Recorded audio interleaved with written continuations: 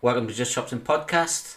And today we have the uber talented David Evans, my cousin and co-host, and two guys from Wales, Welsh supergroup now, I think, Those Damn Crows, Ronnie Huxford and Shane Greenall. How's it going, lads? Happening. It's happening, boys. Thank you for No, having it's us. not happening. It's fucking Just Chops in. Wrong podcast. Yeah, we're good, man. That's why we took the sap off, you know. I got a Happening. fucking fly flying around me now. How you So what's both happening, doing, all right? guys? Sorry. Go on, Dave. I said, how you both doing? You all right? Yeah, we're good, man. Super busy, Yeah. but that's what we wanted, you know. It's incredible, dude. It's non-stop, isn't it, Ron? It's 100 mile an hour, and there's no give up. So it's pretty incredible. Yeah. So, It is mental to go from like nothing, absolutely nothing. And then like we were doing little things throughout the pandemic, obviously Crowcast weekly. That was keeping us busy enough. But then to go from like no gigs or anything to planning like back end of 2022, now we're starting to sort 2023. And as Shane said, just every day is just bonkers at the moment because, you know, we were lucky through COVID, we were keeping busy then. But that was us literally getting up and keeping ourselves busy and keeping as active as we could. Where now you've got no choice of who Shane. It's literally, No. you've got to get up early to get everything done. On top of anything else that you even want to do yourself, like, which no complaints at all. It's just adjusting to it, boys. That's all. So it's not even a bad thing. And I think any band who complains is, you know, nobody wants to go back to where we were, like, you know. So every day's a crow day. bonkers in a great way, like, you know. Yeah. So that's what you signed up for. You know, Yeah, man. most bands are out there fucking slogging and, you know, wishing for the dream that you boys are achieving. So, you know what I Yeah, mean? I just think, you know, like whether it be us, I know there's a lot of other bands who kept active as well. I think you just make your own success. Shane's always said that as well, and I truly believe in it now. And it's not even an arrogant statement or anything. If you work hard enough, good things will start to happen. But you've got to put in that work. You can't just sit back and go, oh, you know, why haven't we got that tour? Why haven't we got this? Why isn't the manager doing that? Well, you either got to get on with things yourself or you've got to make things happen or you've just got to work that bit harder, like, you know. And I do credit the rest of the boys in the band because everybody's just grafting. And even when a pandemic happened, we didn't stop, did we, Shane? It was just, what can we do? Like, what can we do? Everyone's saying you can't do stuff, so what can we do? Yeah. And I genuinely think that's the key. And even though we're coming out of a pandemic and things are looking great, you know, we're still going, what can we do? You know, and even on top of our schedule now, we're still kind of wanting to do more. So it's like, I just think you've got to have that attitude these days. You've got to really got to graft for it, like, you know. It's completely different industry now, boys. Do you know what I mean? Yeah, it is. Yeah. Especially with the streaming services and stuff. You know, you don't have so many physical album and single sales, I guess. You know, as you did like 30 years ago, you know. And I think it was probably a little bit more exclusive that back then as well. You know, give bands a little bit more of a what's the right word for it? They were a little bit more untouchable, you know. They were a little bit more exclusive. And then now with today's social media and everything like that, you know, everybody's on top of everybody. So, and you know, you can tell what time you're having dinner and stuff, you know. And with the streaming services, your music is accessible 24/7 to anybody that wants to fucking listen to it. Yeah. You know, and I think that's a good thing. You know, you find bands through streaming services, Spotify and whatever, and it's a lot easier to find music you like. Obviously, I mean, streaming is a good thing in one way, but I think it's a bad thing in another. Simply because the band's not making any money, so. But there's that much choice. You're out there. You can find whatever band you want to find and follow, and then hopefully buy if they've got physical records to sell. You know. What do you think? Yeah, Shane? 100%. I think the fan base is like a different animal these days. I think, yes, the industry's changed in that, but I think the fans have got so much power and say now. It's unbelievable. If they get behind a band, that band becomes successful. So that's the massive change as well. You are absolutely bang on with the digital platforms and stuff. It isn't like it was. And bands don't make as much money as they did back in the day, bastards. But the wonderful thing is that we've got a community now, like we've got this force behind the Crows, and a lot of other bands have too. Like if you've got fans now, they're with you, for the entire journey, as long as you keep, keep sort of progressing. That's the word. Thanks so much. Progressing as a musician, and your music is as good as the last album and stuff. So yeah, it's a double-edged sword, really. There's positives and there's negatives. So yeah. Well, the thing is, your fan base is so much larger as well. I mean, you're not only got like an exclusive fan base in South Wales, for example, but you've got the scope to grow. You've got the scope to grow worldwide, really, at a very fast rate as well. Yeah, I mean, being Welsh boys and proud Welsh boys, but we knew straight from the word go, this wasn't going to be a local band, you just go down the pub and there's the Crows. We straight away wanted to hit every sort of well-known bar in the UK. Do you know what I mean? We went and traveled the UK, just because I think it's dangerous if you're just going to put, one egg in one basket sort of thing. We knew straight away, we've been doing this for years as well, dudes, but since we were kids, like, do you know what I mean? Since we were like 13, 14. So we know what it takes. But we've traveled the UK for years. It wasn't just a Welsh thing. Yeah. Yeah, and echoing what Shane said then as well, even though we've been doing it for years, there still wasn't an arrogance in the band of, we don't have to play as much, or we don't have to go there for no money, or we genuinely played as many shows as we could. Because like a few people bring up like Facebook reminders now, and it was only like 4 years ago we were playing in Wolverhampton, and I think we didn't even get any money that night, did we, Shane? It was just a case of we went up, we played Thirst, and then we drove home. It cost us more to hire the van, never mind put petrol in it, and people don't realize that. But yet again, a big thank you to the like the Crow family that was growing at that point, who bought the merch, because that kept us kind of alive, like, but just echoing what Shane said and adding that on top, really, that, you still can't have that arrogance. A few people said, oh, well, the boys, they got the experience.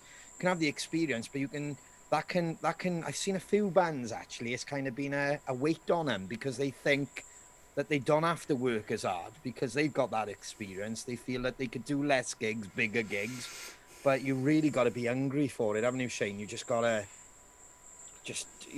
9 hours, 10 hours in a van, like, for no money. That's the reality sometimes, like, Yeah, we had the same conversation with another Welsh band, Scarlet Rebels, and they were saying, things happened when he got signed and stuff, and the label came, and then all the doors opened. But, like, Europe had been great, but that's when the real work started. It was constant, and it's not. I can tell you right now, Eureka don't give you this budget and just say go and tour the UK, and that's still coming out of our pockets. It's only when it comes to making an album and stuff, So all the gigs and all the hard work and all the graft behind the scenes is the band. So yeah, we've been working 5 times, 6 times as hard since we signed the record deal. There's just no substitute for it, boys. In every line of work, you put in what you get it what you put in. Simple as. Yeah. I mean, I know that. I mean, we've covered it on other podcasts, but I've managed a couple of bands myself, and my first band I managed, I said, right, this is the way we're going to work, because they were an English band, and I'm in Holland. I live in Holland. I've been living over here for like 22 years now. But I brought them all to Holland to live with me. They were an English band from Peterborough, and I said, this is how we're going to work. They were an unknown band, totally. I got a fucking demo through the post. I don't know how I got it, like. And I said, this is how it's going to work. If you want, you can come to Holland, live with me, I got a fucking fly flying around me. Live with me for a year. We'll see if we can make it. Because I had this fucking vision of what the Beatles did in Hamburg, you know. We'd play everywhere, play anywhere. And it worked out. They came over, they lived with me. And I said, as part of the deal, I won't be a manager as such. I'd just sign myself in as fifth member of the band. And everything gets split equally, you know. Except for, obviously, my expenses. I had to pay for them all myself. But yeah, after a year it worked out, and I managed to get the band signed, and like you said, I mean, I put so much work. I just lived and breathed it, you know. And you have to if you want to make it. You have to. And a lot of bands do, like you said, they do say, "Oh, now you signed to a label," and yeah, now it's going to get easy. It doesn't get fucking easy. I can tell you that much. Yeah. You know, it gets twice as fucking hard. Are you wearing their merch now? Yeah, I am. Yeah. I wanted that red one there. That guy's got on. See that guy? I won one of them red ones. They're all gone. They are now. They're all gone. They are, motherfucker. I had to squeeze into this one as well. It was a medium when I bought it. But, I'm filling it out a bit too much now. It's a pandemic for you, dude. I know. It's not good. But yeah, I can appreciate what you're saying here, because you know you guys are always on Facebook. You're always really active. You're always really busy. I know how many gigs you do because I've been to an awful lot of them myself. And the one thing you always do, and what you said about the Crow family, you always make time for everybody as well, which is awesome. And you know, every show I've been to, there's always a queue of people queuing up to speak to all of you. Do you know what I mean? Yeah. So it's it's brilliant. It's absolutely brilliant to see. And I first come across you in 2016. It was the first time I went to Steelhouse, and you played on the Friday night, and that was the first time I watched you guys, and then I've just grown and grown as a fan. Do you know what I mean? So the 2 albums you released, I love everything on them. I gotta be honest, guys. Thank you, brother. That's brilliant. That is. Awesome. No, it's been incredible, and you're right. We try and make as much time as possible for everybody to come to see us. I mean, there's been times where, like, if we've got a run of shows and stuff, and like my manager. Of course, we've got a new crew and stuff now, and they're all saying, "Look, Shane, you can't go out and talk now. We've got a show tomorrow." Because I know it's mad. Like, you've been to see us, Dave. We give everything on stage, and I'm like, I honestly leave nothing. By the time I come off stage, I'm ruined. But then, what really messes up the vocals is going out there and talking, talking constantly. That really drives the vocal cords out, and then you really struggle the day after. And I've only just kind of recently found that out. But but we do try and get out and talk to as many people as possible if we can. Yeah. Well, yeah. Sorry, Ronnie, go on. No, I was going to say, we were talking about experience earlier. That's something that we've learned. That like early days, it was great. You know, we were supporting every band, as you boys know. Like any band on the scene, we were like, right, we'll support you. And that's the way we did it. But that was an easier job, I'm saying, because it was like 1 or 2 gigs here and there. Even if we were playing weekly, it'd be like 2 or 3 dates here and there. And then we would spend half a night by the bar with everybody and having a drink. And but what we learned, which was the biggest crusher, is when we started doing the proper tours and the proper intense touring, and then like Shane would go out the same as us then afterwards. So he's not really clocking off until about 1 o'clock, 2 o'clock in the morning, and that is constantly talking. And we only learned that really, where a lot of other bands, like you said, they are more untouchable. They do stay backstage, and you bloody understand it now, as you like I said, it's otherwise, it's like doing this constantly, isn't it? Like, do you know what I mean? Literally every day. I mean, I'm not even a vocalist, and I had a glimpse of like when we did Steelhouse, that's the longest I've talked. Well, because we've been off a road for 18 months. It was like that Sunday. I don't know how many people we spoke to, Shane. It was just incredible. And then even I woke up on the Monday and my throat was sore. And so if he's trying to sing, perform, and then go out and basically do a 3-hour meet and greet, and you're doing that every night, on top of then really bad sleep as well, because 9 out of 10 we got to travel to the hotel, and then we're not really going to bed till about 3 o'clock in the morning. It's like, you want to hear the rock and roll stories, don't you, boys, of like party until 5 in the morning, but the truth is we're dying to get to bed, and you can't get there till about 3 o'clock in the morning, and then you wake up and you got to drive 6 hours to the next venue, so yeah. No, we do appreciate it when you come out and chat with us. I mean, I know what it's like, because I said to Terry, we had a podcast, I think it was on the Tuesday after Steelhouse, and my throat was sore just from singing and shouting and talking as well. Do you know what I mean? And you know, I'm not even having to worry about whether I'm in tune or not. Do you know what I mean? But yeah, I was saying to Terry about Steelhouse. What a show that was, guys! Absolutely immense, wasn't it? And how you guys aren't headlining. I was talking to my daughter earlier on, and she said about you know, hopefully you guys will be headlining next time. I said, yeah, but we want it on the Saturday or Sunday night, not the Friday night. It's got to be on the headlining on the Saturday night. That's what we want. Sunday be even better, because you could have the fireworks after you as well. Yeah, on stage. They were bloody good fireworks, weren't they, this year? They were tidy, yeah. The 11, the sort of everybody. As soon as we hit that stage, I think I come on because they couldn't get the piano to work, and I literally just walked on stage and it erupted, and I was like, "Hang on, not ready yet." But like it was the love and appreciation we get up that mountain is just something else. I haven't experienced anything like it at the moment in the career that we've had. We've had really special moments. But yeah, there's something about that mountain, man, and people go mad for the crows up there, and it's a beautiful thing. Yeah. Well, I think you're heading for a special moment in a couple of weeks. Yeah, Cardiff Castle. I think the castle's going to be really, really special that night. Yeah, I think you're going to be pretty humbled, to be honest. Well, the true story there was we came off the mountain, you know, Shane no voice, I sounded like an horse, and really bad hangover as well, mate. I had really bad hangover.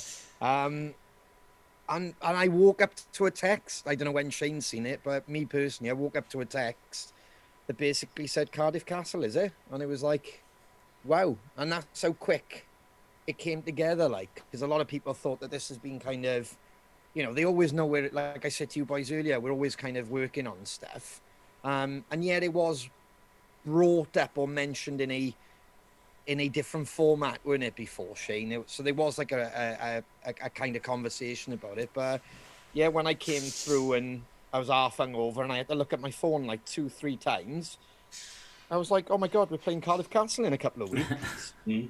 And then you do start kind of questioning the band, and like, because everything we're doing is just incredible at the moment. And I know me personally, I was like, oh, that's not much notice, that's not. And then obviously we knew we were working with Cardiff City Council, we knew we were working with Fuel on it, so we knew like there was going to be different restrictions on it, there was going to be different rules and regulations to other events, and then all of a sudden it just sold out in 24 hours, and we were like, what were we thinking? It's like, oh, incredible. What are you worrying about? Yeah, well, when I saw it come out, and I was like, I can't remember what day the actual tickets was going to be released, but I straight away, because we were watching the telly, and I said, right, Crows, Castle, Friday, welcome. And she was like, yeah, okay. Because I said, they ain't going to be there long. I said, they will sell out. I said, they're going to sell it out really quick. And so I wasn't surprised it sold out in 24 hours. And then you release more, and it sold out again. So I just knew it was going to happen. Because especially, you know, coming off the Steelhouse as well, I reckon you would have made a lot of new, although you've already got a phenomenal amount of fans, you would have made a lot of new fans again at Steelhouse, do you know what I mean? So that's, these festivals are great, aren't they, you know, to show off your talents, and, you know, you guys absolutely own it up there. You said you were the best band of the night, best band of the weekend for my money.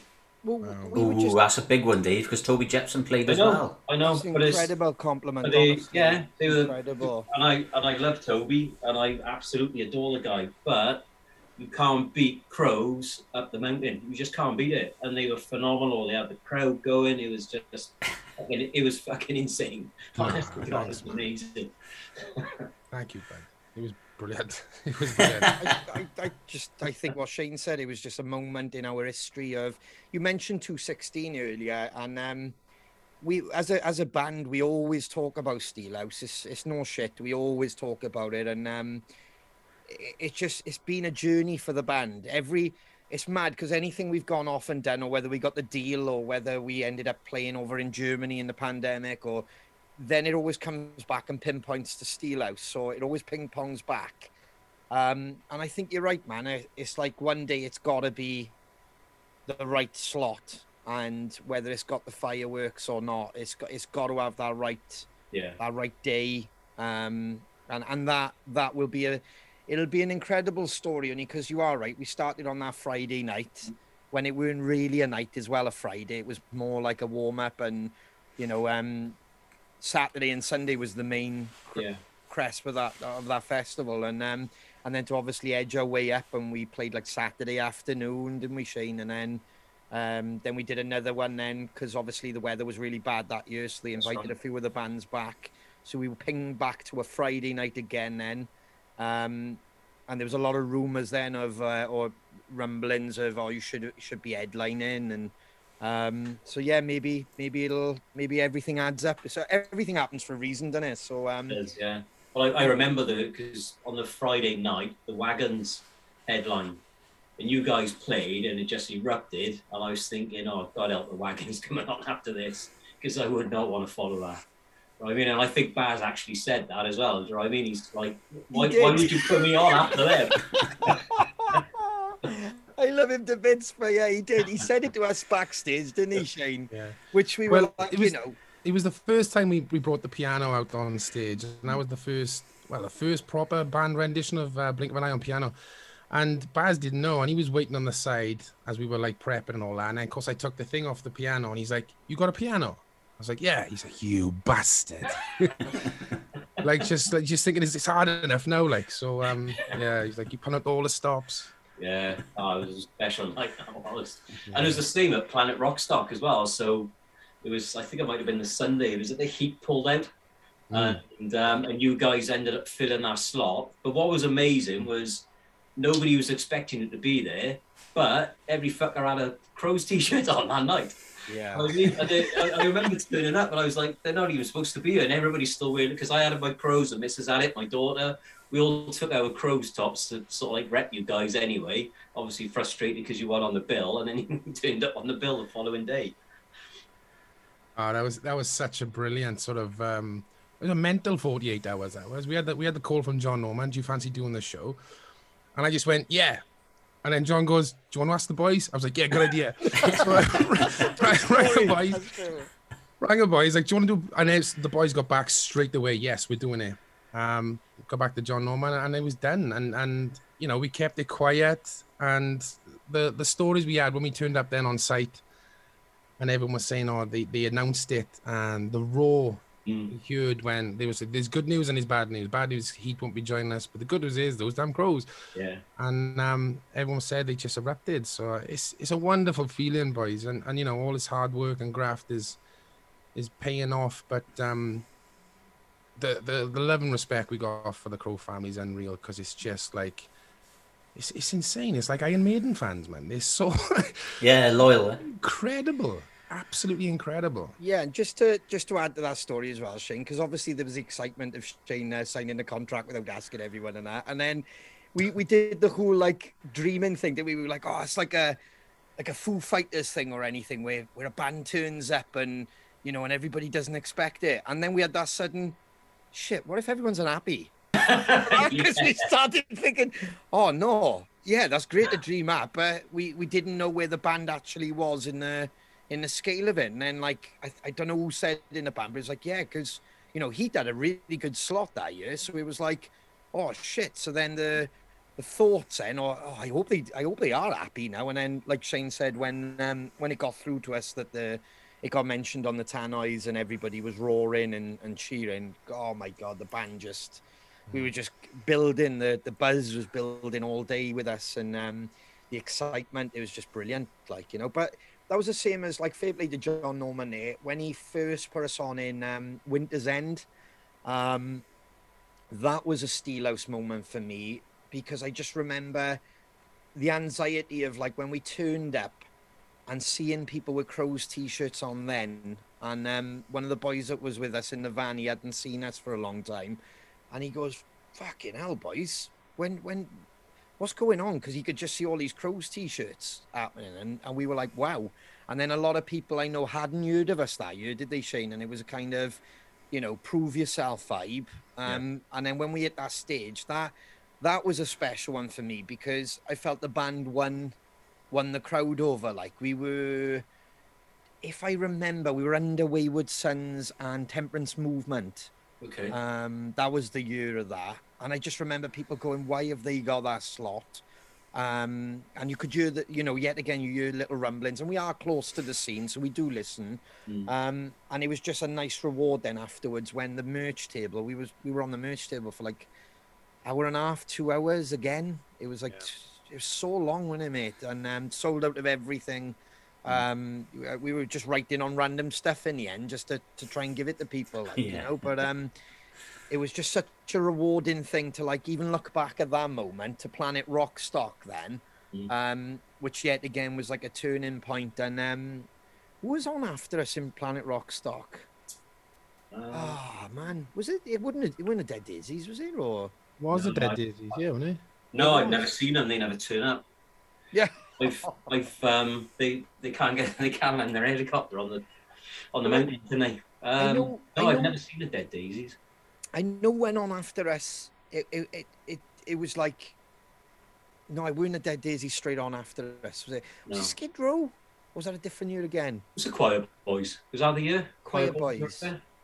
I know, like, it was hard because we had the merch table again, didn't we? And there was a lot of people at the merch table. So it was like, it was just the momentum had gone again, and a lot of people were, you know, we were humble and they were all saying you should headline. And it was just like, oh, it'll happen one day. So yet again, that's another one I know on our radar to headline one day, like, you know. So just incredible, like Shane said, it's the fans who make the bands, like it's the genuine thing about it. Buy the merch, they support us, and it's an incredible payoff, isn't it, when it all works out, like. Yeah, it's good. Well, in 2016 then, you brought out Murder and the Motive. You brought that out yourselves, I guess. And then when you signed to Earache, you re-released it with some different tracks. What different tracks were they? Can you remember? We took off 4 songs, I believe, and put on brand new 2. Say It, Behind These Walls. Is that it? Yes. Yeah, we worked with Mike Exeter, who's worked with, you know, anybody, Black Sabbath, Judas Priest, big friends of theirs as well. So, you know, we were so excited to work with Mike, and he nailed it. We loved the whole session with him. And yeah, it was just, they wanted to make the album stronger. And it was just a no-brainer, really, you know. Do you want to work with Mike Exeter? Yeah, right. But, you know, that wasn't to do with Earache, believe it or not. Our manager at the time was really good friends with Mike Exeter. So that was the in there. Okay. Yeah, he's an incredible human, Mike. Not just a brilliant session mixer engineer, but he's just like this wonderful Buddha human. Do you know what I mean? He's just like, he's got all the advice in the world. He's been through shit and come out the other side. And yeah, it was an incredible experience, not just for the music. Did he remix the whole album then?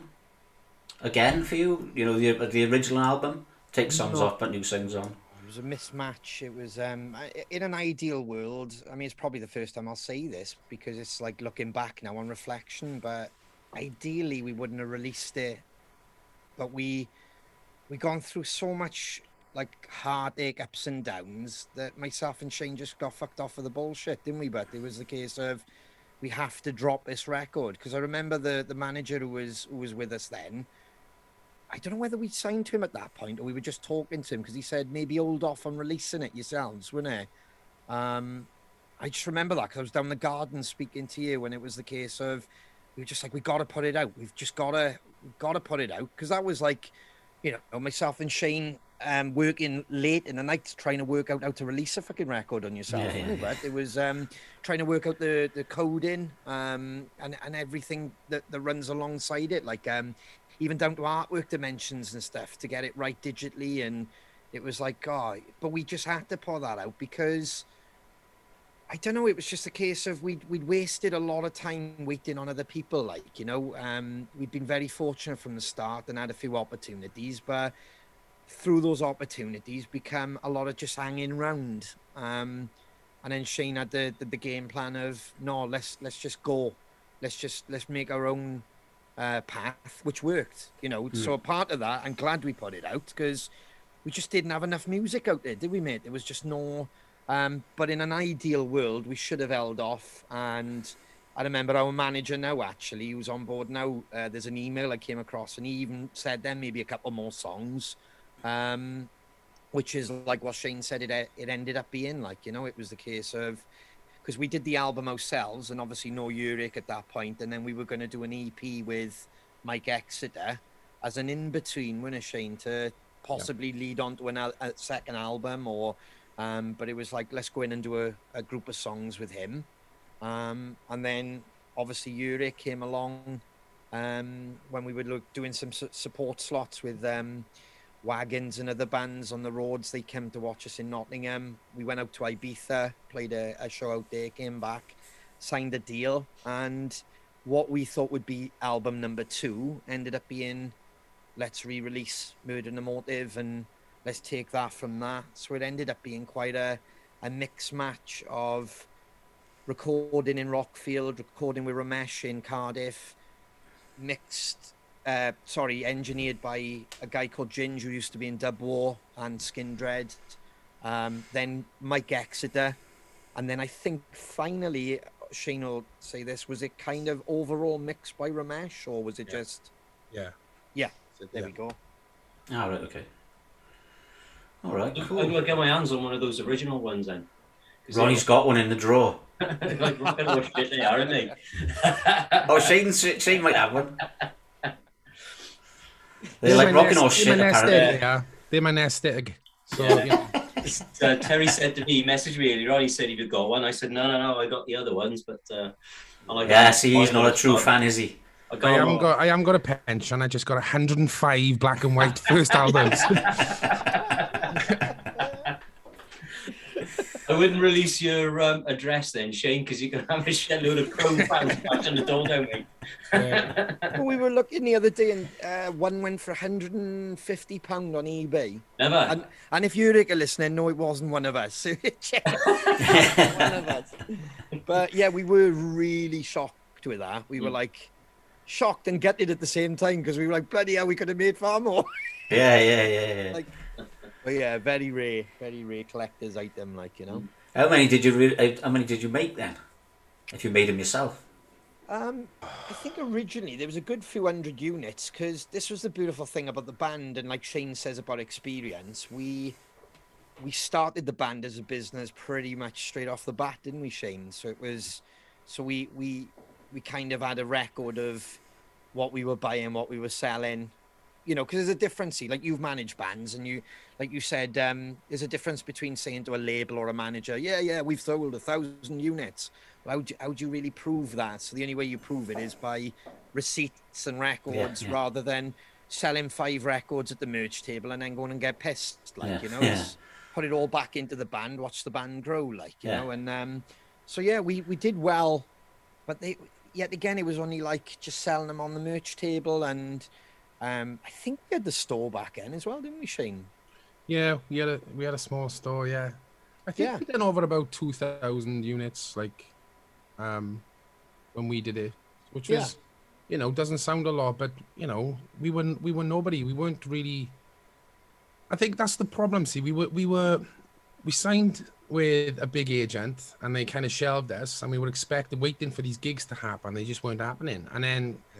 We need to get this album out. We need to do shows, and then it was just a case of like taking control again, doing as many shows as you possibly can. Give it your all. Sell the CDs. That's the only way. That's the That's the organic way, innit? To just, you know, reach new audiences and stuff. And there's people in the Crow family now that were there at that first gig, you know, and second gigs and third gigs up at Camden Barfly, you know, or the Moon Club in Cardiff. And they can't believe, you know, with the trajectory of the band. But it's just, I can't stress this enough. Any band out there, don't wait. Do not wait. If your music is good enough, and if you're good enough, get out and do shows. That's it. That's all you got to do. Don't overcomplicate it. Don't overthink it and analyze it. Get out to do what you love and make it the best show you can be. And if it's good enough, people will know. And they'll just word of mouth. That's it. Yeah, that's right. I mean, even if it costs you 30 quid, do you know what I mean? If it costs you as a band, if it costs you 30, 40 quid between you, just get out and fucking do it. Like, Fuck, it was costing us more than that. Jesus That's Christ. what I was Yeah, gonna no, I say, mean, that's being generous. That is fucking hell.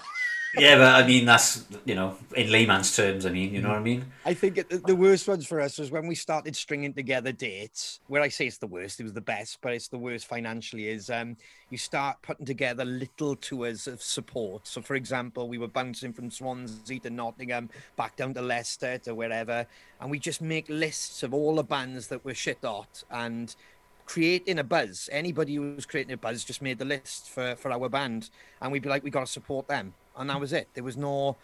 You know, you've got to go out and play with everybody you can, like, you know. Yeah, yeah. And like Shane said, that was the best way then, because it was selling the CDs, it was selling the T-shirts, and then we'd get bands. Then, you know, 6 months, 8 months later, we'd start looking at them online, and you'd see our T-shirts in the pictures, and then a year and a half, you know, that Iron Maiden-esque thing, we'd be still supporting bands. And we'd finish playing first or second, and they'd be furious because we weren't playing higher, and they'd leave the venue. And we were like, fuck, you know, what's going on? And that's a really true story, that is, Shane, isn't it? And like, not even locally, boys. That's what blew, because we still haven't done a gig in Bridgend, yeah? It was the case of... Have you never done one in Bridgend? Not as this band, no. That's a fact. Never? Yeah, somebody asked that the other day, and they couldn't believe that. They were like, yeah, whatever. Obviously you played your local. No, we haven't. Because genuinely, the first thing we thought was, you can play local, but we'll pack it with all our friends and family. All right, unless you've got a real cock as a friend, they're all going to turn around and go, oh, you're amazing. You're amazing. So the whole ethic of the band was, let's play as far away from home as possible. So if we're shit, no one will ever know. But if this list wasn't just about getting on shows that are bands that are doing well to almost get to a bigger crowd, it was literally to see where we were. Yeah, yeah. You know what I mean? You know what I mean? It wasn't. For me personally, I was thinking, right, if that band are doing this and everyone's loving that singer or loving that band and their songs and stuff, how do we compare? And I'd be there honestly. If I could have a pad and a pen, I'd be taking notes, and I'd be like, okay, they're doing that. What am I going to bring? What am I going to do that's different? And it became then individual parts that are a force where, as a collective. Do you know what I mean? We weren't looking at it going, we could make more money, or we could, you know, the more people are there, sell more merch. It wasn't that. It was learning. It was creating the opportunities for us to improve on the next show. Yeah, yeah. I mean, that's pretty much the same as we did. I mean, back in the day, we played support shows with like the Fratellis, the Subways.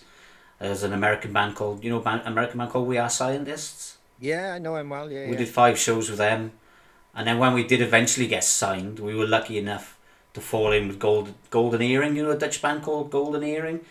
They had one of the massive worldwide hits called Radar Love back in the day. Oh yeah, of course. Yes, of course. Yeah. Yes. And we were lucky enough to do 16 shows with them, you know.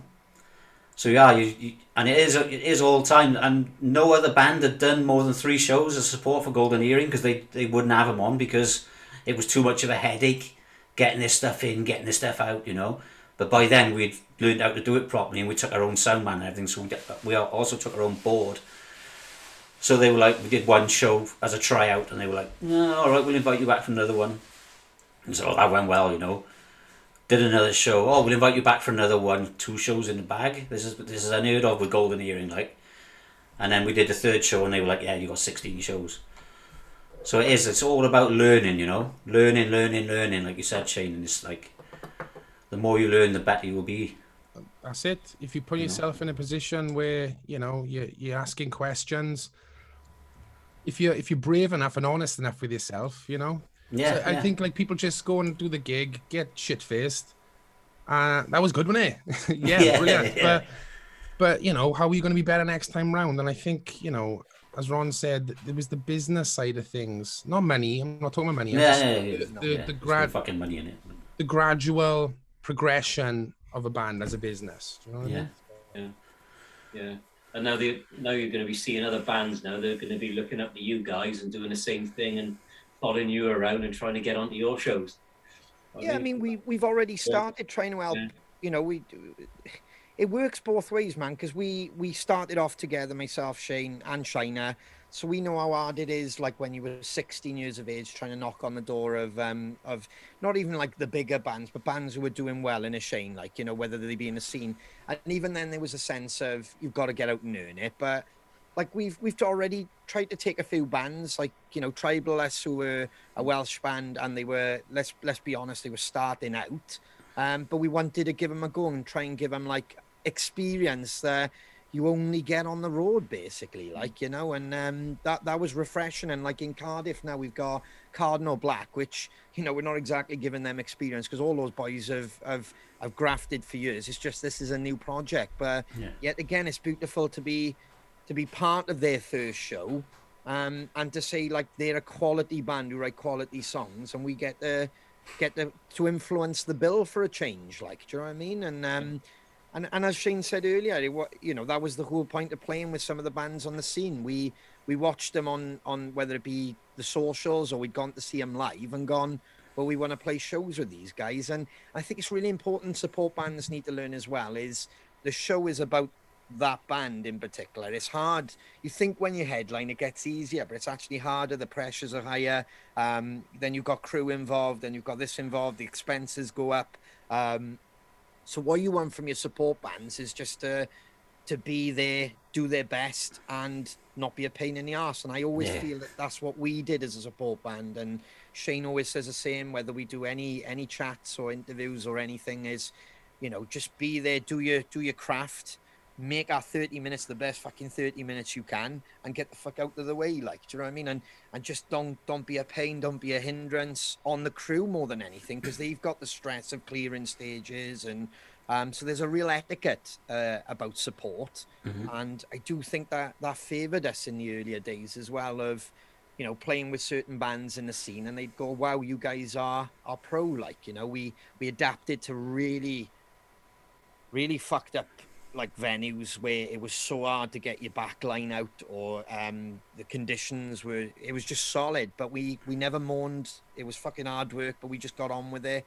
And I think we were even changing out in the street on some gigs in the middle of fucking winter when I sweat, steam coming off, like, you know, cymbals are getting soaking, 300-pound cymbals getting soaking, but you're trying to pack them down on the street and get them in the van, and the last thing you want to say to the band is, oh fucking hell, you know, because that's the slot you got, that's the fee that you agreed, and you just crack on and you get on with it, and you learn from that. Like, you learn you know, what was right about it, what was wrong about it, and how you adapt, like Shane said. So you can't pay for that experience, boys. No, like you said, you know, you just thank the band that you're supporting for the opportunity, get your stuff off, get it packed away as quick as possible, and then get around the front and watch the band if you can, you know, if you've got time, like, you know what I mean, have a drink at the bar. If people enjoyed you, they'll come and talk to you, you know what I mean, sell a bit of merch and that. Yeah, it's good. So I was reading something about you, Ronnie, earlier. Your dad is a former musician then? Yeah, he was. Yeah, he's 95 now. Holy fuck. Yeah, I know, he's fucking old boy, like, love him. But yeah, he was a former musician, so I was very fortunate. And I grew up in a pit. And I know we live in Wales, so it's not like down the fucking mines. I grew up in a musical, like an orchestral pit. So I was really fortunate to have that view. I worked backstage from an early age, so from like 9-10 I was like doing property master work and stuff. So I always had like a passion for the arts. Like, that's the best way to explain it. And like when I was in school with Shane, his dad had a musical background as well, which has rubbed off with Shane, which I think made our connection strong from an early age, like, you know, and we were able to take that and almost just craft it into what we wanted to do, like, you know. And I do feel there's a natural essence to that, which isn't forced. It isn't, because my dad never wanted me to be a drummer, and that's the God's honest truth. And Shane will speak about his own dad, but with my dad, it was the case of, I think he wanted me to have a proper job because I was guaranteed money, like, do you know what I mean? Yeah. I do look back now and I think some of the things he said weren't being mean. It was just the fact of he was just trying to scare me away from it. But I've gone down a completely different road to him. I mean, we write music, we rehearse, we perform, we look to put on a rock show. My dad, love him, was a session musician, so it's a completely different art to that. You're playing someone else's songs basically and getting paid very good money for it, might I add. So, what did he play? Drums. Oh, he played drums, did he? Yeah. And the only thing I wish I would have done more of is good mate Ted, who's not with us anymore, because like he got on with him, and I always used to tinkle on his piano, and I think that's why like now I can hear little melodies and stuff. And Ted used to help me, but my fingers are really short, and that's why I laugh with Shane. I can only really do the one hand. I was interested more in the melodies of songs. And I couldn't touch my old man's kit. He was just like, Shane knows him. You can imagine it. He'd be playing in these big auditoriums or big pavilions, like in Porthcawl or whatever. And you've got the acoustics or the new theatre in Cardiff. And I remember sitting on there and I'd start doing like, especially when we were in school, dude, and like we were like practicing and stuff. I'd sit in there, do like a John Bonham lick or something. And you could just, I could feel him appear. I didn't even have to see him. He just appeared and the look was enough. I just put the sticks back down and walked off like, he is the guy off Step Brothers. Don't fucking touch my drums. Like, you know? But I think it was different with Shane. I think like his dad was more encouraging towards like, you know, playing the guitar and having a sing along and stuff, like, you know. Was he, Shane? Yeah, he was he had this incredible voice, this deep sort of, it was like velvet voice. He was, you know, he sang country and stuff, but you know, Johnny Cash, Waylon Jennings, all the country legends and stuff. But he would play guitar, and you know, he'd show me like C, F, and G, and then I kind of went and did my own thing, really. You know, as a kid, when you see your dad, you want to beat them, don't you? You know, that's the competition, that's the bar. And but he always encouraged me. It was always a case of we'd play a song together, and then he'd leave like, I don't know, 6 to 8 bars. And just say, come up with something. And he'd always ask me to improvise and stuff, you know. So I'd be like Hank Marvin, but there on my little parts and stuff. And but it, you know, the country side of things as well. You know, the storytellers, they were, you know, they knew what to write the song. You know, whether you like country or not. It's that was like the foundations, really. But then I loved, you know, proper bands then, so to speak. Guitar-based bands, and grunge was huge when we were kids, but we were lucky as well. So not only did we have fathers that, you know, put that musical bug straight onto us when we were kids, we were so fortunate to have one of the best music teachers there was, that really kind of brought us together, and just so supportive, you know. He was incredible. Again, letting you have freedom within the music class. There was a curriculum, and then it was a case of do your curriculum, then crack on and do what you want. So we'd come in break times, we'd jam. He would allow me, I was the only pupil in the school he'd allowed to go on his piano. You know, music rooms, I don't know, it was like where you were, boys, but it was always these little booths around the room with these little Casio keyboards. Yeah. Whenever he saw me on one, he's like, no, go and use the piano. You know, it just made me feel like a musician at that big. Do you know what I mean? And that gives you confidence then that someone has that, I don't know, look on you and just thinks, yeah, go and crack on, go and be whatever you want to be. And those two men in my life, I owe everything to music. So yeah. Did you ever have singing lessons? No, just my dad would constantly, he was the type of guy, right? I remember being like really young, and you'd be sitting there and you couldn't wait to get home from school, stick the TV on or you know, a Sky and that, and he'd just waltz in with his guitar and start playing in the living room, and you look at him going, you're ruining my TV program here. he just, it's like there's a kitchen and dining room, why don't you go and play in there? He's like, no, because he wants me to get involved. Yeah. So I'd be there thinking, half of me's like thinking, you're ruining my show, but half of me's thinking, I know what he's doing, yeah. And then you can't wait. You get the buzz, and you get up and grab the guitar, and then before you know it, you sing in. And then, of course, my brother and sister, they can sing too. It was like the fucking Von Trapp family in my house. Like, it was wonderful memories, boys. Wonderful memories growing up. It was always singing, and then we'd go over either the extended family come over, cousins and uncles and aunties, they'd all be drinking, we'd all be singing songs, and it was just like a variety show. Honest to God, it was just, again, expressing yourself to just make people laugh or sing a song, or it was good times, man, good times. Yeah, excellent. That's cool. So you got you've got the sold out show now coming up in Cardiff, like we mentioned, and you've got some good Welsh bands on there, like you said. And also Scarlet Rebels are playing with you. You know, it's nice to see that you're in a position now where you can help some younger bands, not necessarily Welsh bands if you don't want to, but you know, if you go back in time to where the Lost Prophets were championing other Welsh bands, if you like, you know, bands like the Black Outkids and Glass Houses, bringing them through. Yeah. You know, now you guys are pretty much in the same sort of position, really, that you can do that. You know, and I mean that must be a good feeling in itself. Yeah, I mean we've played in the scene with all those bands for years anyway, like, you know, for at least like the last 15, 20 years, or when they were about anyway. So we get the ethics of it. It was Scarlet Rebels was a no-brainer for us because we tried to kind of sort them out with a few gigs before. It didn't line up right. This one, it was an all Welsh bill anyway. It's the whole point of it. It's Cardiff Castle. It's for fuel. It's to help grassroots venues. It's for Cardiff City Council. So there's a lot of bands. I don't want to name them yet because we might have them on other bills. But like, for example, Chepstow Castle, which I know we got next year. We've got Mason Hill, Florence Black, James and the Cold Gun, Tribulus. They're all up and coming bands, all lively, all full of beans. Mason Hill's just had the chart success.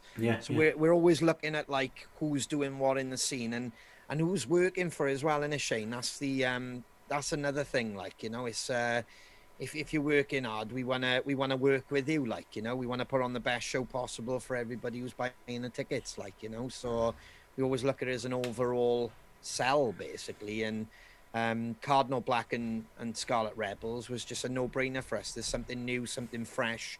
Shane put me in touch with Chris, like to his body of work and stuff. Obviously I'd seen Buck and Evans, but I hadn't seen a lot of his like guitar stuff on Instagram, but Shane always used to say about it in the van traveling.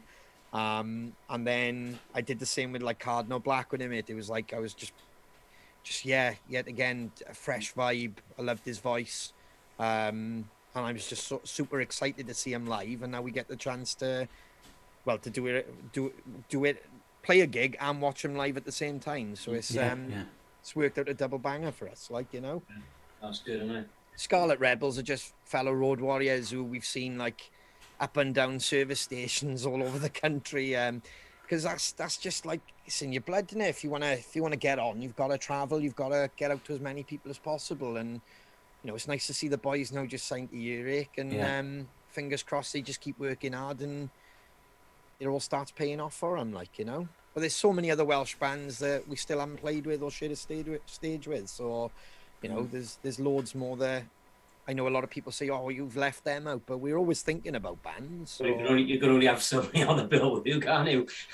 Yeah, for sure, man. And like I said, you know, we're only now stepping into this because of COVID. We're only now stepping into this really fortunate position of headlining. I mean, you know, for years everybody was asking us to headline, and it started to happen before COVID, and then it was taken away, and now we're only just jumping back on it. So it is really nice. We did a gig up in Bradford the other day, and we had Edenthorne play with us, who are a British band. And that's, I kind of love that. Like, you know, it's there's a lot of great bands. It's exciting time again for music. So it's exciting being in a band. It's exciting being around bands. I love it. Like, you know. Yeah. So you're finally getting the opportunity to tour Point of No Return.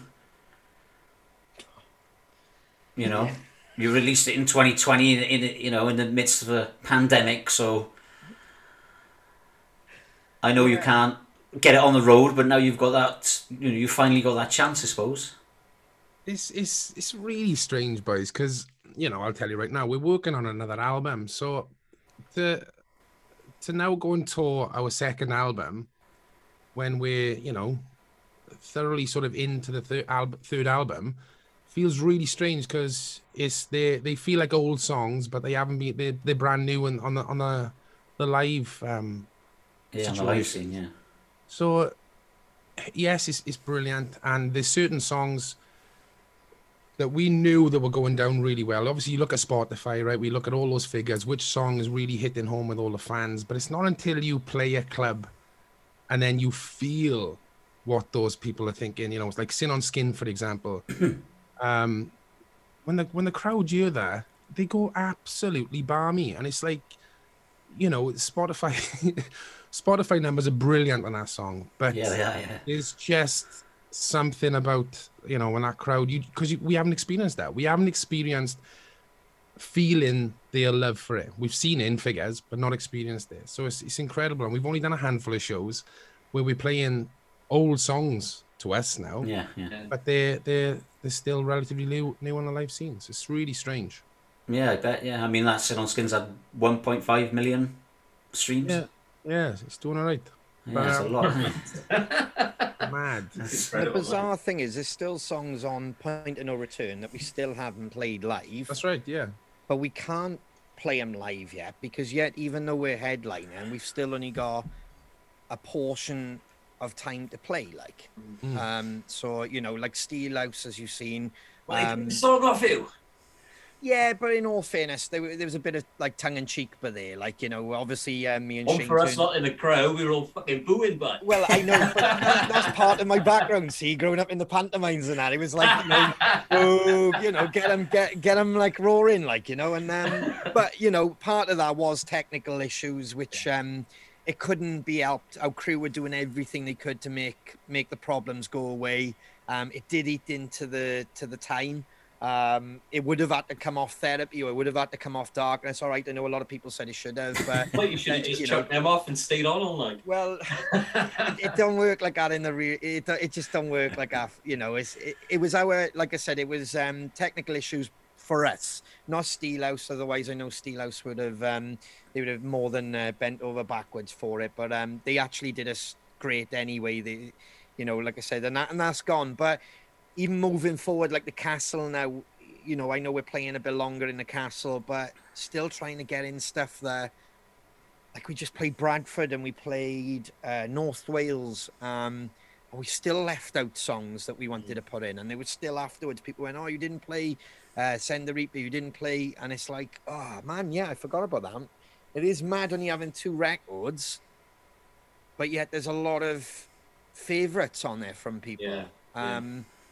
So yeah, it's just really interesting. And like Shane said, we are on album number 3 now, and instantly now I can hear like live stuff that's, I think, is going to connect with people, and it's going to become a live song or extended as we're known for, or and then it's like, what do we leave out then?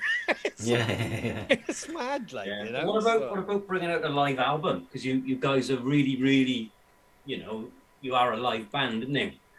And I'm a massive fan of like all the extended versions of the songs. I love it. And then especially when you know, it reminds me of like Iron Maiden when they played at Donington, and they're doing the Running Free, and Bruce is getting the crowd into. Yeah. You guys do that brilliantly well as well. And I think a live album's definitely got to be on the cards. Don't you reckon?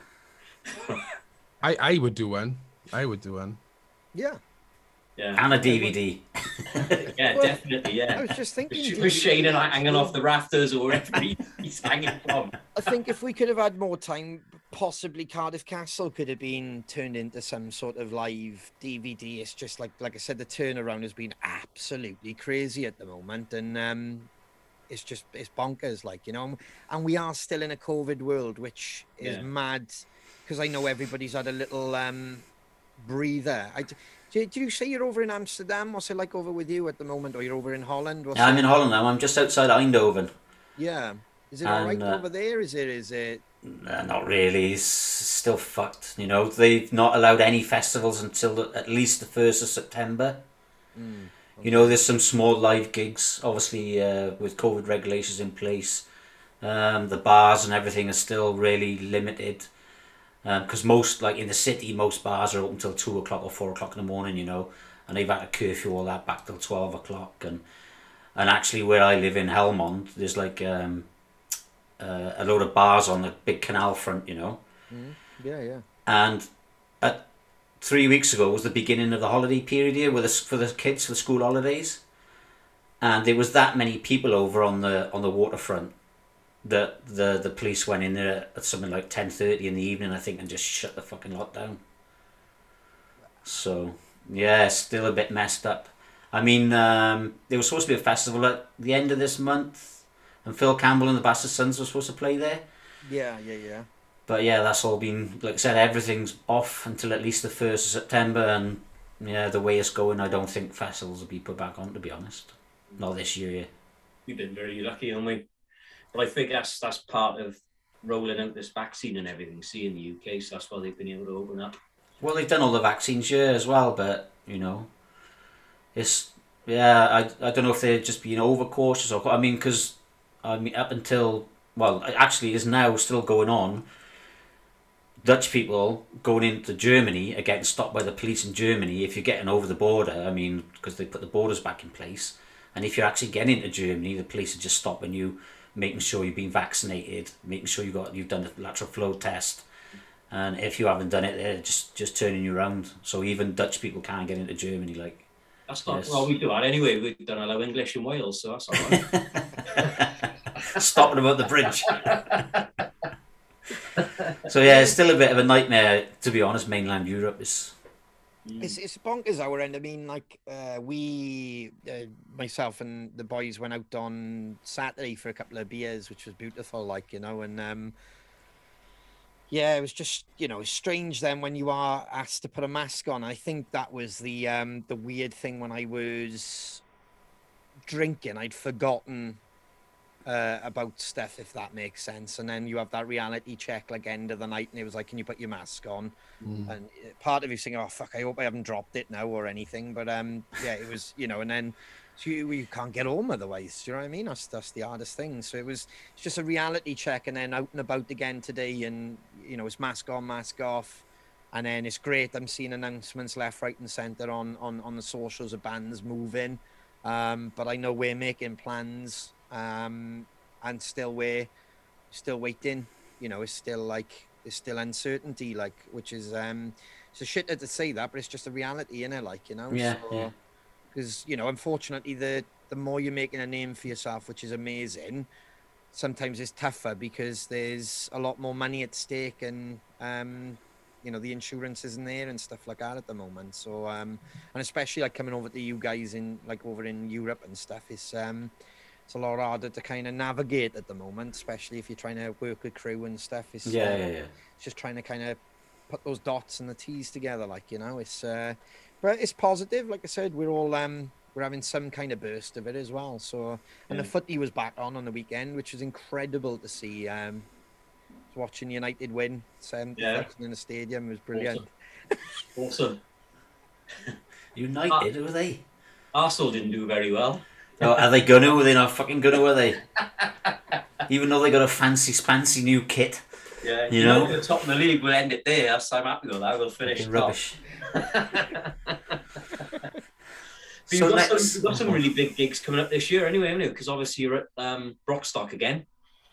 Yeah. Later on in the year, which is cool. So I got my ticket for that already. So that'll be really, really good. And then you've got some lined up for next year, some big festivals that download again next year.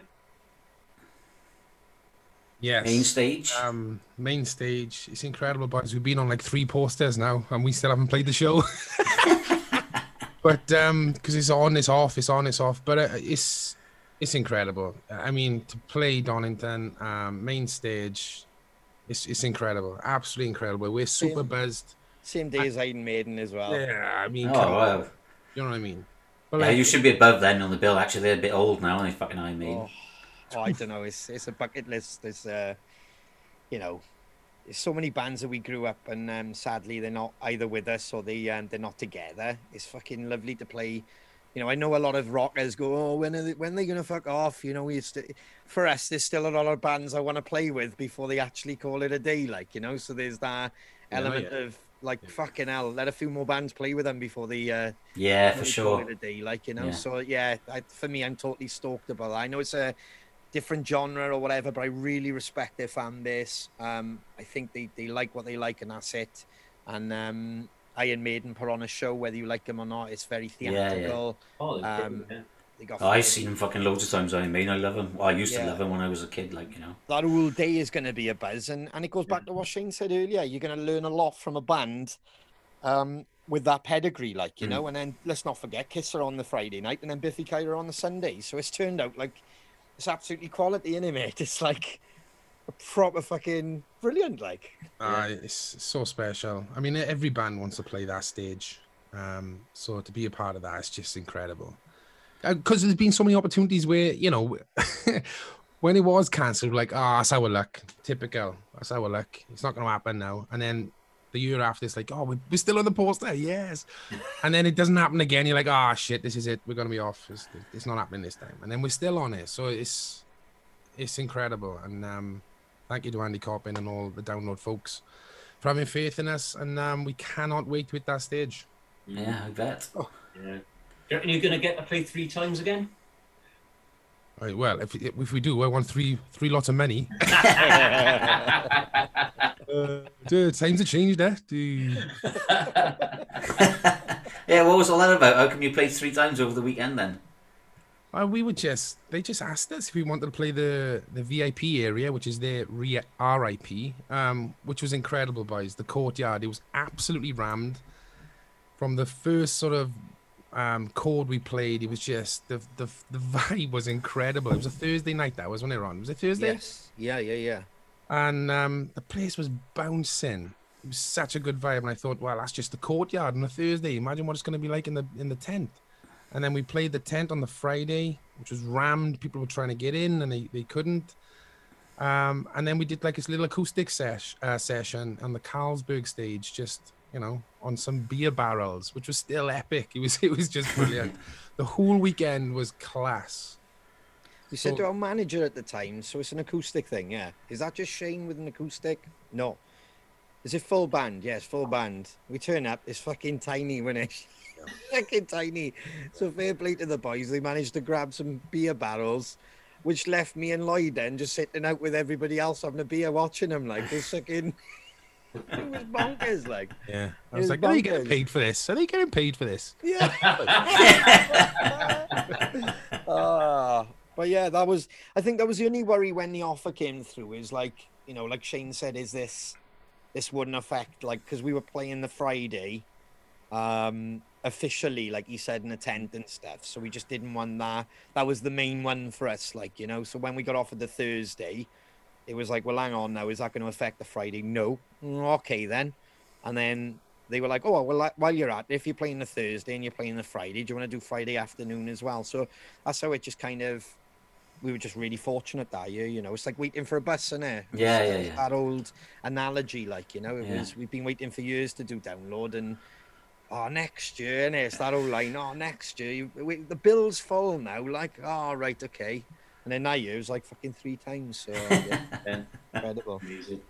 Amazing. So what would be the ultimate venue then for you guys, you reckon? Well, I'd love to play Wembley Stadium. I'd love to play, the Welsh Stadium. Is it called Millennium Stadium now? Yeah. Principality. Principality, yeah. But I'd also, you know, we always say about the Royal Albert Hall, you know, those iconic sort of venues, really, where you've seen some of the biggest bands on the planet do their thing. So yeah, just following those footsteps, because there's some beautiful venues in the UK. So as many as possible, man. We're just gonna keep ticking. Yeah. Till the pen runs out. Loving the castles at the moment. I'm not gonna lie. Yeah. Cruising the castle, beautiful. Loving that. But talking about the Royal Albert Hall, is that David told me something earlier about some symphonic Palladium? Is it the Palladium? Is it? Yeah. So I got tickets for that as well, Shane. Oh, So I'm a bit of a stalker, but you know, Terry keeps calling me a stalker all the time. As soon as that was announced, so that's going to be really, really exciting. So you must be so stoked to be doing that as well. Yeah, it's one of those incredibly excited, incredibly nervous. You know what I mean? It's one of those, you know, you're singing Queen, for God's sake. You're singing Freddie Mercury, arguably one of the best frontman there ever was. So I'm just gonna go up there and do my thing, singing one of their songs and see how that goes. But yeah, a lot of people have texted and sent lovely messages, like you just said there. Book tickets, can't wait to see you. So it's incredibly exciting, an honor, incredible honor, and to have the orchestra there as well. That ticks my box for me. Like, I love all that strings and stuff. So yeah, it should be brilliant as long as I don't come down with the flu or something. It should be good. Yeah. Is Brian May and all them not going to be there, or? I couldn't possibly say. Oh, okay. Oh, you don't know? It's what I've been told to say. Oh. Generally, I've been told to say that. I couldn't possibly say. Ah, right. Okay. Cool. All right, then, guys. Well, we won't keep you too much longer. I mean, I'd like to just touch on a Crowcast, which you do every week. Comes out every Tuesday, does it? Every Tuesday, and this week is episode 73. 73. Wow. Yeah, and we only missed 1 week, which is still. Shane knows what I'm like. See, we're buggers. Like, when we grew up, like he said, we're very competitive in a good way. There's nothing nasty about it, and it's just what we're like, innit? We can't. So if we miss weeks or anything like that, we give ourselves an hard time. Like, that's the best way to explain it. Like, so I'm very proud that we've managed 73 weeks and spoke to some incredible guests, gained a new fan base globally. It's just everything that we wanted, really, wasn't it? It was like, people go, I bet you didn't expect that. We were like, well, that's why we did it. We were like, yeah. It was the case of, we wanted to invite everybody into our homes. This is our homes. Like, it's, we just wanted to invite everybody there, and we told a lot of stuff that we shouldn't have, maybe, but it was the case of, it was a delicate time, which I think, myself needed as well. We all needed that connection and to feel heard, like, and Shane used to hit that home, the relevance of it, because, all the fun and games is great every week, and the guests, like I said, from Danny Bowes to Ricky Warwick to Ruth Jones to Doug Aldridge it's incredible, like, and but Shane used to say the important things as well, of like, the mental health and how everybody was struggling and fitness wise, and then you get the Crow family and come up with the idea of starting a new Crow fitness page, and we'd encourage that, and that would spin off, and then we ended up doing like an army camp thing 1 week, or every week, when we all had to do a task, and God, that seems like ages ago now, doesn't it? Like, oh my God, as I'm saying it, the drinking, it's a few episodes I've looked back on, and I know myself and him are well on the way. Like, it's one of those. They're like 4-hour shows, so you're just basically getting pissed live, and just telling stories and talking to people, which was it's magnificent, like, but a lot of work's gone into it as well. You boys know that if you're doing this, it's the the moment that you knock off record, you've got to start doing your promoting. You have to start. It's just so much work that goes into it, tracking down guests, organizing that, and then if a guest doesn't turn up, you have to kind of bounce. And a lot of hours we put pressure on ourselves because it's live as well, as in if we have had technical issues, which have been brilliant because it's experience, but at the same time you shit yourself, don't you, Shane? It's like it's awful. Like, he's had weeks where like he hadn't been able to join because of the internet, and then I've had weeks where I've been spat out, and we won. And then 1 week we asked, like, it was Saxon, I don't mind saying it, we were like, can we use a song? Yeah, no worries. Spoke to the manager, everything was great, and the next thing we're seeing the figures going down on the screen, and we're like, fuck, what's going on? And like, obviously the copyright had kicked in. Using the song, which like kicked pretty much all the audience out, and then it was like, fuck. So we all had to bail to YouTube. Oh man, I don't know what it's been like for you, Shane, but it's mad, isn't it? 73 weeks, like. Incredible, but and it is one of those things where we've been thinking about it for ages, boys. Years ago, we started, and it basically we were in my garage and we started talking about track by track of our first album, and we thought that we could do like this podcast and get it done and that, but obviously the pandemic and opened doors with Zoom and all these other sort of software to do a visual sort of podcast, and we just jumped on it. I mean, it was something myself and Ron wanted to do ages ago, so it was just the perfect timing, really. And to see everybody, like, honestly, boys, right? We go to gigs now. That's one of the first things they say. Oh, we love Crowcast. Thank you so much for Crowcast. You won't believe how much you've helped me, blah, blah. That's an incredible feeling. That's like, you know, we're just 5 boys going on stage, having a drink, talking to people, and people are feeling part of the community, and it's doing good up here, and they're part of something, and that's so fucking important. So just for that alone, it's been a blessing. Incredible. Yeah. I was furloughed for the first 4 months of it. So every Tuesday night I'd be in the garden with the hot tub, and a beer, watching it for 4 hours on my phone, and then screaming to the missus to get the adapter so I could plug the phone back in. And awesome, absolutely. You must have been wrinkly butt in that hot tub for 4 hours, dude. Like a prune getting out of there. Entering all the competitions, because I remember you had one of the black and white CDs, and it was the lyrics. I was like, oh, my fucking phone, come on. And I could see my name going up. I was like, come on, Dave Evans. Congratulations, what I love.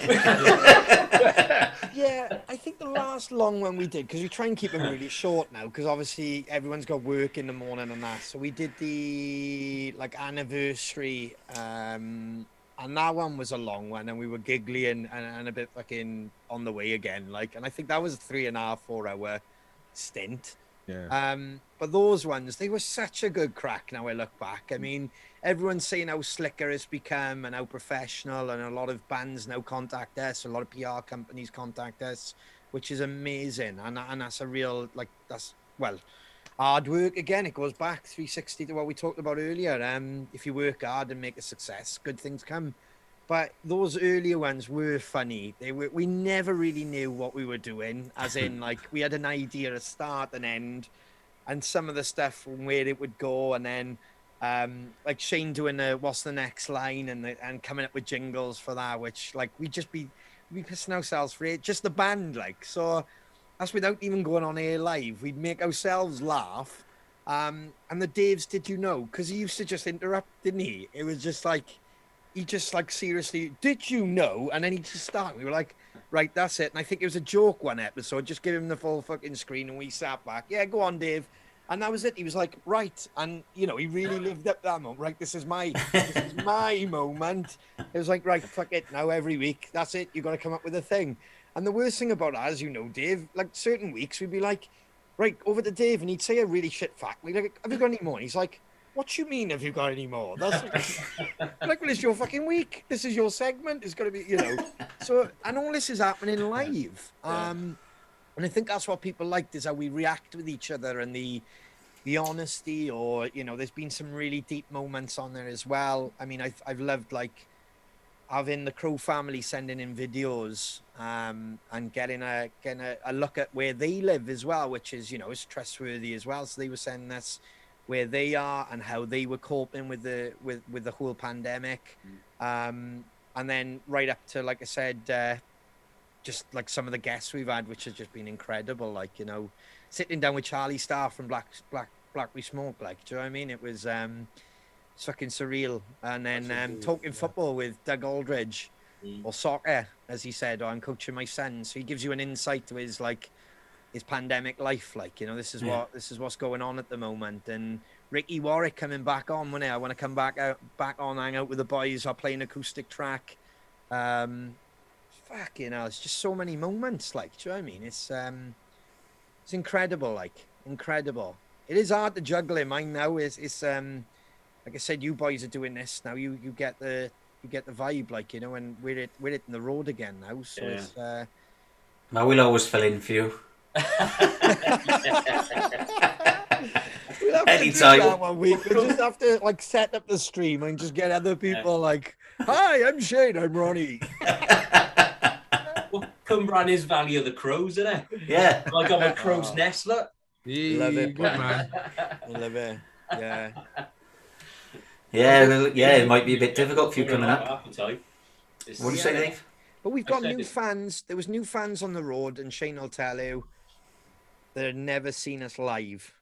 And that's what's incredible about Crowcast. They have never seen us live, and then they've watched Crowcast, and then all of a sudden now they've bought tickets to whether it be the Castle Wild Arts coming up, or whether it be shows next year.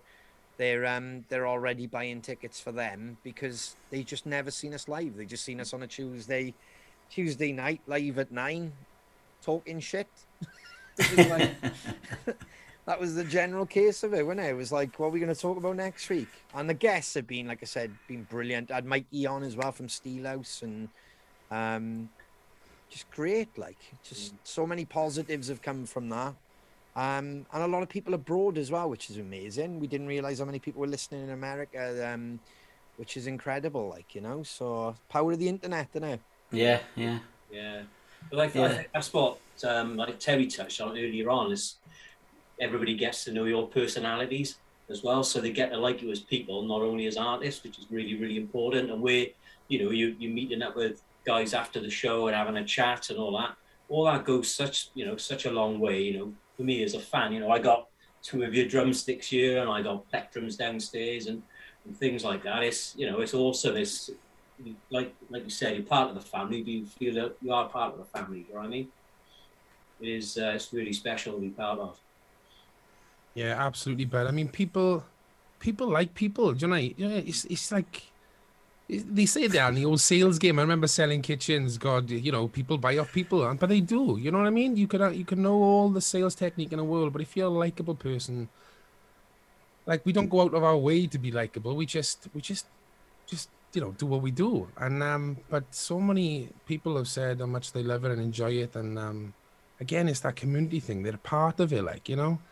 And I still, to this day, boys, literally seconds before we go on every Tuesday, I looked on the right-hand column, and there's everybody saying, "Hey, Crows," you know, and it's just, they're saying hello to each other. Yeah. We're even on the screen. Yeah. And it hits me every time before we come on. I look at it, and it just was a massive smile on my face. And it's like, look at the effect there. That's just incredible. I love it. I love it. Yeah. And they're meeting at gigs now as well, aren't they, Shane? Yeah, they're going by themselves and meeting people there, like. Yeah. It's good, man. It is great. I don't know if you've done that yet, Dave, or whether you talk to anybody on the Crowcast if you talk to them. But a lot of them, if you notice, they're having a conversation. It's not rude. They're just like literally, that was the whole point of it. It's interactive. Can we say it to some guests and they don't get it until they're on, and then some of them are a little bit like, fucking hell, wow. Yeah. And they've genuinely said that to us, haven't they, Shane? Because they're like, wow, we didn't realize how they're interactive, and they're literally having a conversation like as if we're all down the pub. Yeah. And that was the point. How can we bring people closer together? And I think that was one of the things when we just did a few dates out on the road. It brought a tear to my eye a few times, I'm not going to lie, where some people, like Shane said, I'm not going to name their names, but they said, I had such a shit time in COVID, and I met, and they'll name somebody out of the group, as Shane knows, that column. And they've connected with them in a gig now. So they've actually met up for the first time and thanked each other for the support as well. Like, you know, and then it's like, I'll see you Tuesday. And then they'll watch. It's fucking brilliant, that is. Like, us, you know, that's snowballed into something so special. I'm just so proud to be a small part of. Like, you know, it's incredible. Yeah, I met Bee. So I was talking to Bee during one of your Crowcasts. And then I met her at a gig, and I sort of like recognised her then from a Facebook picture, but I didn't really know if it was her or not. Do you know what I mean? So I was kind of like, is that her? Is that not her? And she was with this huge bloke by the side. I thought, I might work and get smacked by him or whatever. I was kind of like, are you Bee? She was like, Dave? I was like, yeah. See, that just makes me feel so happy, man. That's because you're absolutely right, bud. You become good friends, but they haven't even met. So it's like us meeting guests that we haven't met yet. And it's happened a couple of times, like at Download and stuff. We had a couple of boys on and we met them at Download for the first time. And it's just like, yeah, it's that little awkward moment, but then you put your arms around each other, you hug, and then it's like, you know, it's incredible. It's a brilliant feeling. But going back to the guests, so when a lot of people realize, like, there's people like watching live, they freak out a bit. It's like, so we just say like, you know, if there's some questions, can we ask you some questions live? Like, I don't know. It's like, no, we'll scan through them. We won't set you up. But that's the whole point of Crowcast, that live thing. And hey, maybe we do need to do the pre-recorded thing, especially if we go on the road and stuff, because we do want to keep going. But maybe that's a feasible way of doing it. But the whole essence of it being live is someone can comment, and if we want to, we can bring that up. Do you know what I mean? And then it's that spontaneity, that's human interaction, and that's not, you know, cutting out what's good and what's not. It is what it is, flaws and all, and I love that. Obviously, got to be careful. We can't be, you know, we wouldn't set any of the guests up. Of course, we wouldn't. But there is that little bit of, it's a bit exciting. Do you know what I mean? Yeah. Anything can happen, and usually does. Well, we'll see when we come on your podcast. There we go. Here we are. Yeah. That'd be a disaster. Look out! There'll be nobody watching that week. You're like, ooh, who the fuck are they? Yeah. All right then. Hey, got any more, Dave? I got plenty of questions, but I don't know how much time these lads have got because we've had chops them for a while. Yeah. So, when you were growing up, then I know we've touched on it a little bit. Who were your big musical influences? Do you want to start?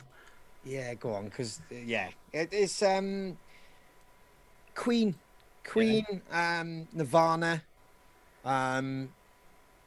It's a really weird one because, like I said earlier, I was brought up in like the showbiz side of things, so it's really bonkers. Like the music I was listening to was like, you know, Phantom of the Opera and stuff. Like whatever my dad was playing, you'd be hearing songs from shows and stuff. But then the first rock, or what really gripped me, was like watching Queen. We were on about it over COVID when we were drinking, and it was that whole Live Aid. And sadly, then it's like you start looking into that, and then Green Day growing up when I was like 14. And we started getting into bands together. There was like Ducky for me, which was a great record. And it would be Nirvana. Grunge just blew up. And then it was a whole, for us, I know it's not a great era for a lot of people, but for us, it was like the rabbit hole of Mother Love Bone, Pearl Jam, Soundgarden. It was just that whole like, fucking hell, this is like something I connect with you. I really want to grow my hair. I want to wear the most like obscene clothes and drink cider up in the park, like, you know, and just listen to music. And that's all we did was hang out, and it was just brilliant, like, you know. And then later in life, then I got into my, you know, my AC/DCs and stuff like that. But yeah, it was definitely the Queens and Nirvanas of this, you know, that's what grabbed me, like, personally. Yeah. Okay. 100%. I mean, everything you just said, very similar backgrounds, myself and Ron, and those bands, Nirvana, Pearl Jam, Green Day, they were just like, they were everything when we were kids. They were just, and he was, I think what was so thing, boys, is that, you know, when you look at bands like Queen and stuff, they were rock gods. Zeppelin, AC/DC, rock gods. But these bands we're talking about, Pearl Jam, Nirvana, Green Day, they all kind of like look like us. Do you know what I mean? They was like, they didn't look like rock stars, but they had an attitude and they had something to say. And I think that we're talking about connection all the way through this podcast. And I think that's what it was. It was just, as kids, it was something, I don't know. It was almost like, it wasn't punk, obviously, but it still had that punk element. Do you know what I mean? Love, I'm going to wear what I want to wear. You know, I'm not going to wear tight jeans and a vest. I'm going to wear a green scruffy jumper, long hair, greasy. Do you know what I mean? It was like us. It was teenagers. That's what we looked like. So absolutely all that. But going back, my dad huge in country music, so any sort of singer songwriter, I loved all that. Anything with a story, really. But yeah, exactly same as Ron, really. Yeah. Cool. And what about with your songwriting then, guys? You know, where do you get your inspirations from? With actually, you know, the lyrics and what have you? Lyrics is Shane's vibe. It's I tried to write some early on in the band. It's not an easy job, and like I think what makes this band work is if like he can tell a story as well, and make sense. But he's not one of those frontmen. I'm only talking for him here because I want people to know that he's not a singer or a frontman who shuts people out as well. So if Lloyd says something in practice and Shane loves the words of it, or he likes the meaning of a song, and he's always done that with me as well. Or even in the early days, he's like molded what I've brought to the table and then turned it into something which resonates with the Crow family, or resonates with music fans in general, like, you know. So but he's the lyric meister. Or I said to him recently that I'm trying to kind of learn how he writes, because then it helps then when you're in a band, especially if you are creative and you want to write, you can kind of understand then how to present things a bit better, rather than I used to laugh at Shane because I'd just be like, chuck it on your stereo or whatever. It'd just be like just random line, and the rest of the song didn't, you know, like Shane might go, what's that about then, bud? And I'd be like, fucking listening to songs, isn't it? Yeah, what's it about then? What's your like you said, what's your influence for that? Well, fucking listening to the radio, isn't it? That's what it is. And he's like, well, how does that make sense to what you're writing for there? And that is learning. Like that's brilliant then, because he is right. It was just banging a lot of words together. And like, I know a lot of bands might still do it, or if they're guilty of it, you just come up with a hook line, and that's what I was always about, just a hook line. And then I didn't really look at the rest of the song as important, like, you know. Shane's view on it is completely different, and I respect it. Like, you look at it different, don't you, Shane? Well, yes and no. I mean, melodies, Paramount Boys. It's like you could be the best poet in the world. If nobody's gonna sing those words back to you, you aren't creating music. Do you know what I mean? It's like you're not creating a song. You're creating tunes, I guess, rather than songs that like hit you there, smack bang in there. Like, but again, it comes back to that, you know, that storytelling as a kid. That's what I listened to. So that was my foundation. And there was a start and an end to a song. You know, whether it be a country guy singing about his dead dog, or his missus has left, or what have you. There was always a story. And I'm not like that. It doesn't have to have this start and finish, but a context, and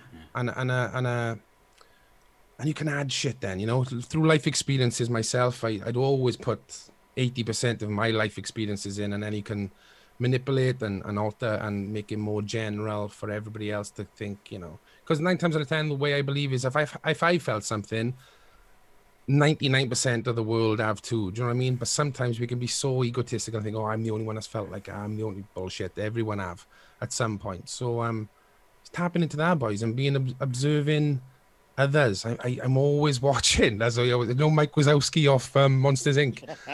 But me and Ronnie would always say, I'm always watching. I'm always looking at somebody's reaction, not what they say, how they're reacting, what their face is saying. Do you know what I mean? There may be something, and I think that has helped me out no end as well. Sounds a bit creepy, really, doesn't it? But I like to sit like this. Yeah, exactly. Yeah. But you know, saying something and expressing it they're two different things. You know what I mean? You can lie, can't you, through your teeth? You can put on this face, this persona, and think everything's good. Like, but and that's what I tend to do. I kind of write about feelings as opposed to words that describe specific things. It's tapping in on that feeling, and that's why music for me always comes first, because that music will give you the backbone of your song. How the rise and flow of a song will tell you the emotion straight away. That's why I love string music, orchestral music, because it's universal. You don't need to, whether it be, you know, Dutch, Welsh, whatever. You hear that music first, and the melody will tell you everything about the feel of that song. And if you marry that with lyrics and that hits home, that's a beautiful relationship. That's what it's all about. Yeah. I mean, I like the Eagles, so oh man, you know, for songwriting, they're amazing. Like, yeah, incredible. Lloyd's in love with them, and he's fortunate to see the full lineup as well. Like, you know, so that's a band that I said earlier. You look at bands that are sadly not here. That's when we were talking about that the other day, when we were literally on the tip of our tongue of a band that we wish that we would have gone and seen. Like, you know, and respect the melody. Yet again, like Shane said, we're always thinking a melody. Like we've ditched so many songs which are kind of cool and they got good vibes to them, or great backbeats, or like Shane said, maybe a good lyric content, but the melody isn't. It doesn't sing, does it? There's no. And like, you know, a big part of what the Crows are is how does it relate on stage as well? How do we? There's nothing fake about it. We couldn't really perform anything that you can't get behind, or you can't feel the emotion, like, you know. And that's a big thing for me. Like, you know, same as like Blink of an Eye. I remember jamming out in its earliest form to jamming it the other day with Shane on live on stage, and it's incredible the journey of just that one song and how it's changed. And live is changed, and then the piano format of it has changed, and now he's changed. Like, I don't want to spoil it for anybody who haven't seen, but like the melody that we did in Steelhouse, because he came, I got an idea, and so that's evolved, and yet again that's a sign of a good song, where you can change it, but not too much. Where, as we know, certain genuine, you know, purists would go, well, they fucked that up, haven't they? Yeah. We fucked that up. They've gone all, Imagine that a few. yeah.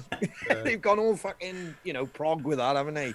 And they can't just sing the fucking song, can they? They can't just fucking sing. And that's the you know, you've got to be true to the song, but then you have to evolve, and it all comes back down to our influences of Queen, Nirvana, or you know, it's just got to be bands that connect more than anything. And I think that's with songwriting as well. You've got to play and perform stuff that you believe in.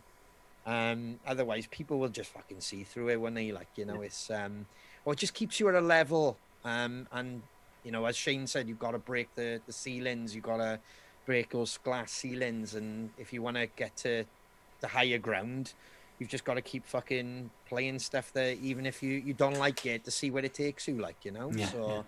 We jam a lot now, don't we? As in, like, he picks up a guitar often. He's got a guitar, and we're in jams and stuff. That's nothing against the other guitarists, but we'll often just fucking jam shit for like an hour, and there might be something there, there might not be, like, you know. 9 out of 10 we'll end up using it in a song or whatever. But you've got to kind of have a feel in a jam for something, rather than just like, oh, I've brought this to the table, and that might not necessarily work for 3 other people, or it just hasn't got that organic vibe, like, you know. And I just think pure music always fucking wins, like, you know.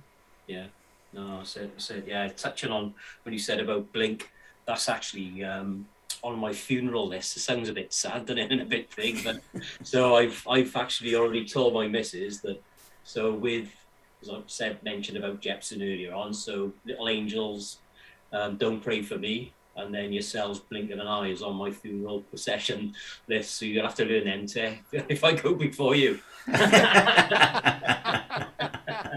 It is incredible though, Dave, like, because, you know, it has been used on funerals already, and it's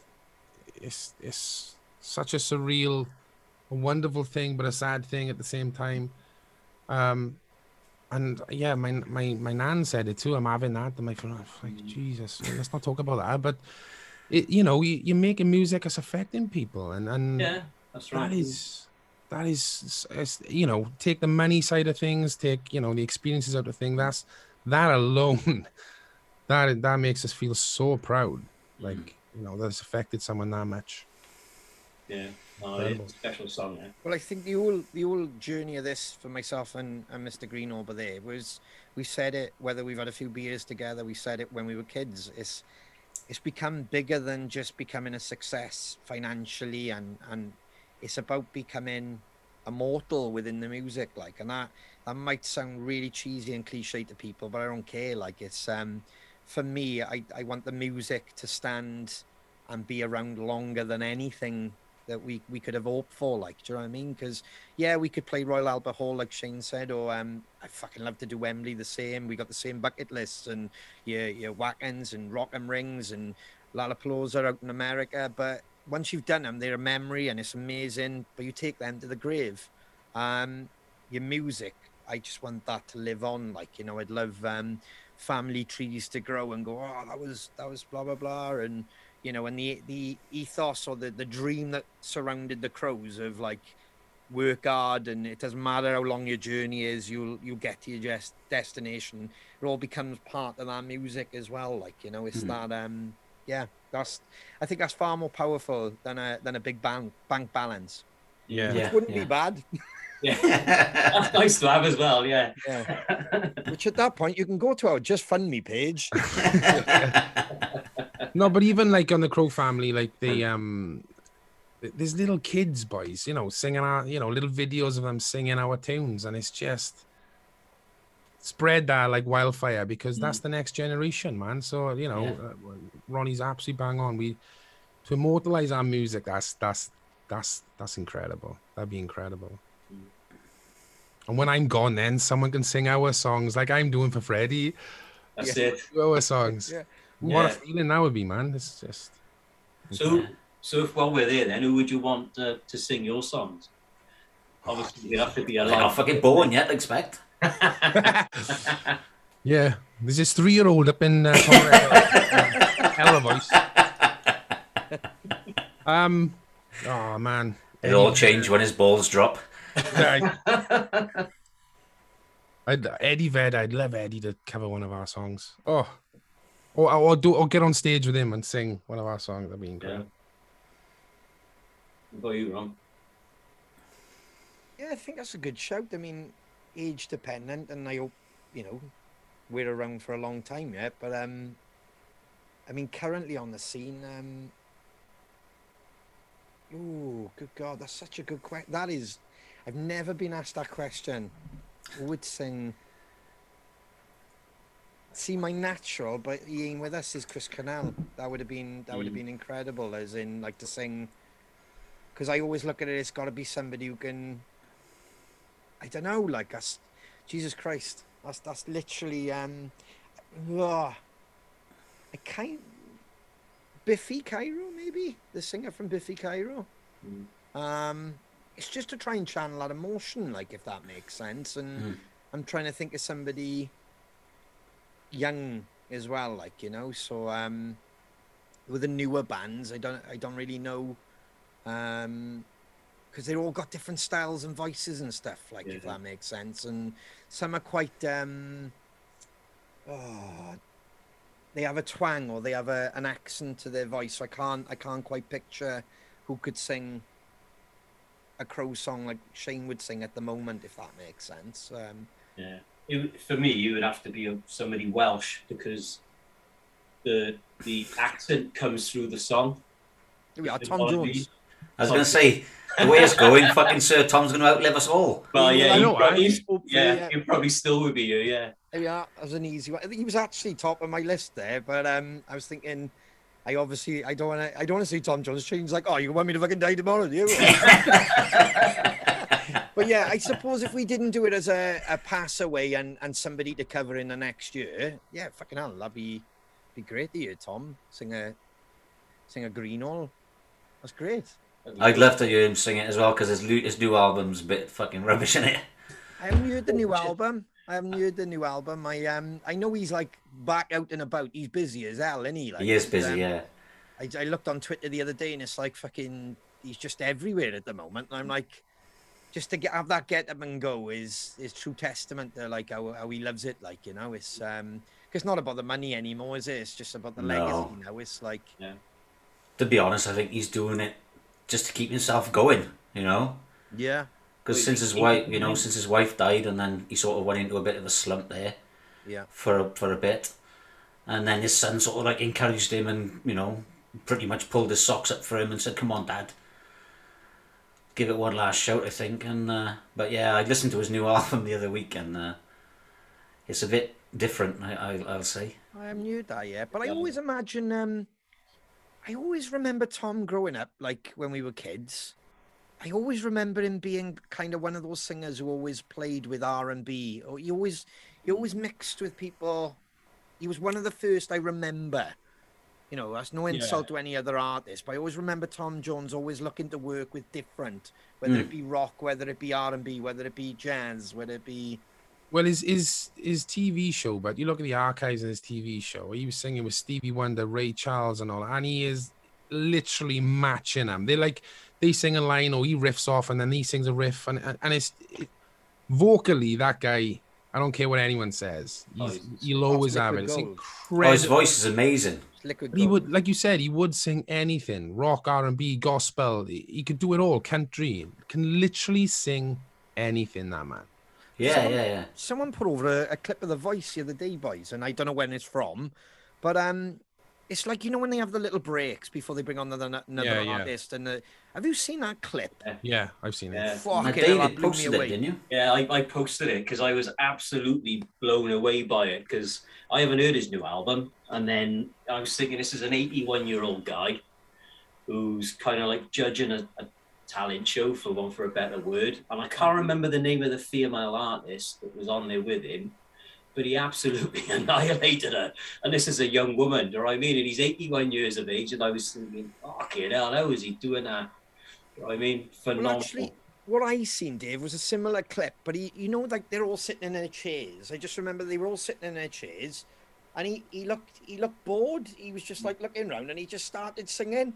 Oh, and like as he started going, everyone just fucking just turned, and he finished. He didn't just give a line or two. He gave a full fucking 3.5 minute, 4 minute fucking a cappella, and everybody just got up and was like. It was just tremendous, and not a break, not a crackle, just absolute pure liquid gold, like, you know. Long may it continue, innit? Yeah. I mean, fair play. I mean, I saw him in Vegas 15 years ago now, I think. Cool. I went for my 40th, and my brother bought me tickets to go and see him in the MGM Grand. Right. And I was sat not far from the front. We were in the booths, and I don't know if you ever been to Las Vegas. We were in the MGM, and we were in the booths, and then you got a couple of like little seats in front tables. But the power that comes out of him is phenomenal. You know, it's unbelievable. It's like it just hits you. It's like you know, he's that far away from you, but it's still his voice is coming at you like a train. Like it's like I don't know anybody else that can match his career, to be quite honest, because they're either passed away.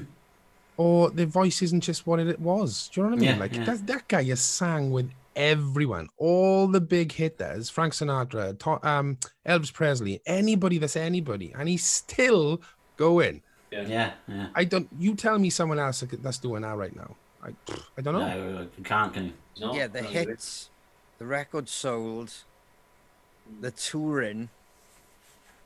He's like, it'd be Television, interesting- he's still doing.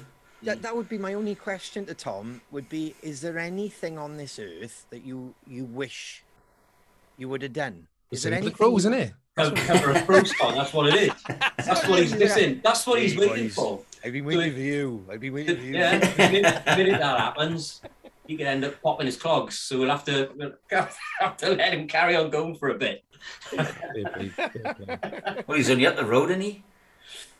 I don't know where he lives now. I don't know where he lives. I mean, I Las used to Vegas, be- I assume. That's what I thought. He was out in America, and I mean, this was going back years ago. I think me and Shing was still in a band back then, and I remember the stories of he used to have like a old phone box in his like That's right. American fucking house, wasn't it, Shing? That's right. Yeah.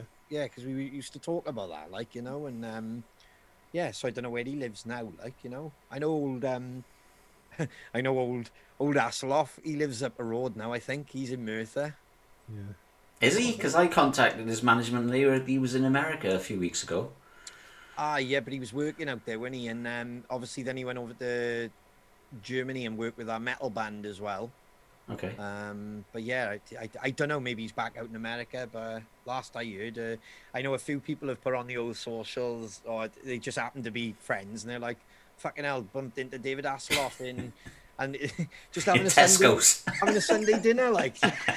Amazing, isn't it? Well, I know Tom's management is still in Pontypridd, I think. Really? That's brilliant. Yeah. Because I phoned him up the other week, but it was just an answer phone, so maybe he is in America.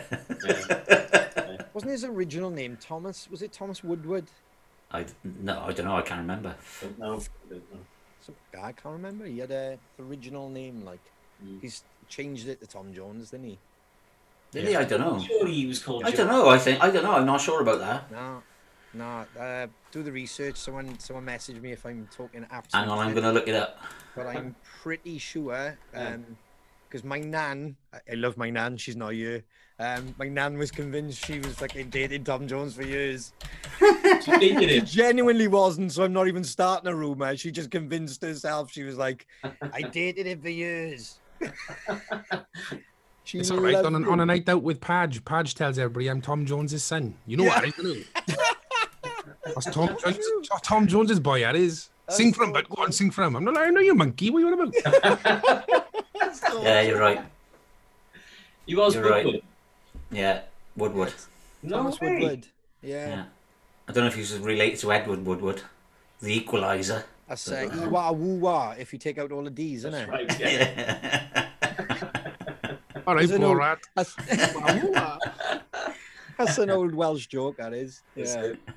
And Tom Hardy was in Barry Island the other day as well, wasn't he? Was he? Yeah, that was on Facebook. Aye, my wife told me about that one. Yeah, he was at Morrison's in or some store in it was either Barry Island or Porthcawl, might have been actually. But What the fuck was he doing down there? She was awfully excited. She was like, Tom Hardy's in Barry. I was like, so? He's allowed to go to Barry? Yeah, but Tom Hardy's in Barry. I was like, sound a bit excited but there, Jesus Christ. There we are. yeah. All the international stars are coming over here. Yeah, yeah. Used to be. Why not though? Because like we talked all through COVID. It's such a beautiful country. It's Yeah. stunning. Yeah. And I'm proud now to say that I've discovered a lot more of it. Like, you know, especially like the forestry trails, the beaches. I think all the band have been out and about and just spending this time kind of discovering where we live, like, you know, and appreciating where we live as well. Because I know a lot of people up country, or I know you're over in Holland, but a lot of people are just, you know, they're stuck in a city with no Yeah. garden. We were talking about this the other day, and I really appreciate where we live. Like, you know, I could put a photo up online, and I'll have a photo saying, "Are you in Canada?" No, I'm in the valleys, but Yeah, it's I like, mean, quite easily, but So how was your fitness kick? Are you all on it? 'Cause I see Shane doing some running now and again. Not, yeah, I not mean, literally, but I'm into I swim every day now. I'm not running as much as I was. Only because I'll tell you the truth, boys. We play football, and after football, my joints. I've done so many injuries in football growing up. My ankles and my knees are screwed. So anything without, like, you know, the impact on the yeah, ground. yeah. So the less of that I can do, the better. So swimming is incredible for me. On the bikes are brilliant for me. So I'm doing a lot of that. And I do the occasional running now on the treadmill in the house rather than going for outside for a run. But yeah, I'm trying my best because these shows are going to come thick and fast, man. And I need to be fitter. Yeah, yeah. I guess. What about you, Ron? yeah, mountain walks, beach. I've been going down the beach a lot. I'm finding like what Shane said. So I tend to run shorter distance, but like on sand, which is still harder, but it's great for me as a drummer as well. And it's all about like the oxygen with me and stuff as well. So I've been like going in the sea and He does Hasselhoff impressions. He goes.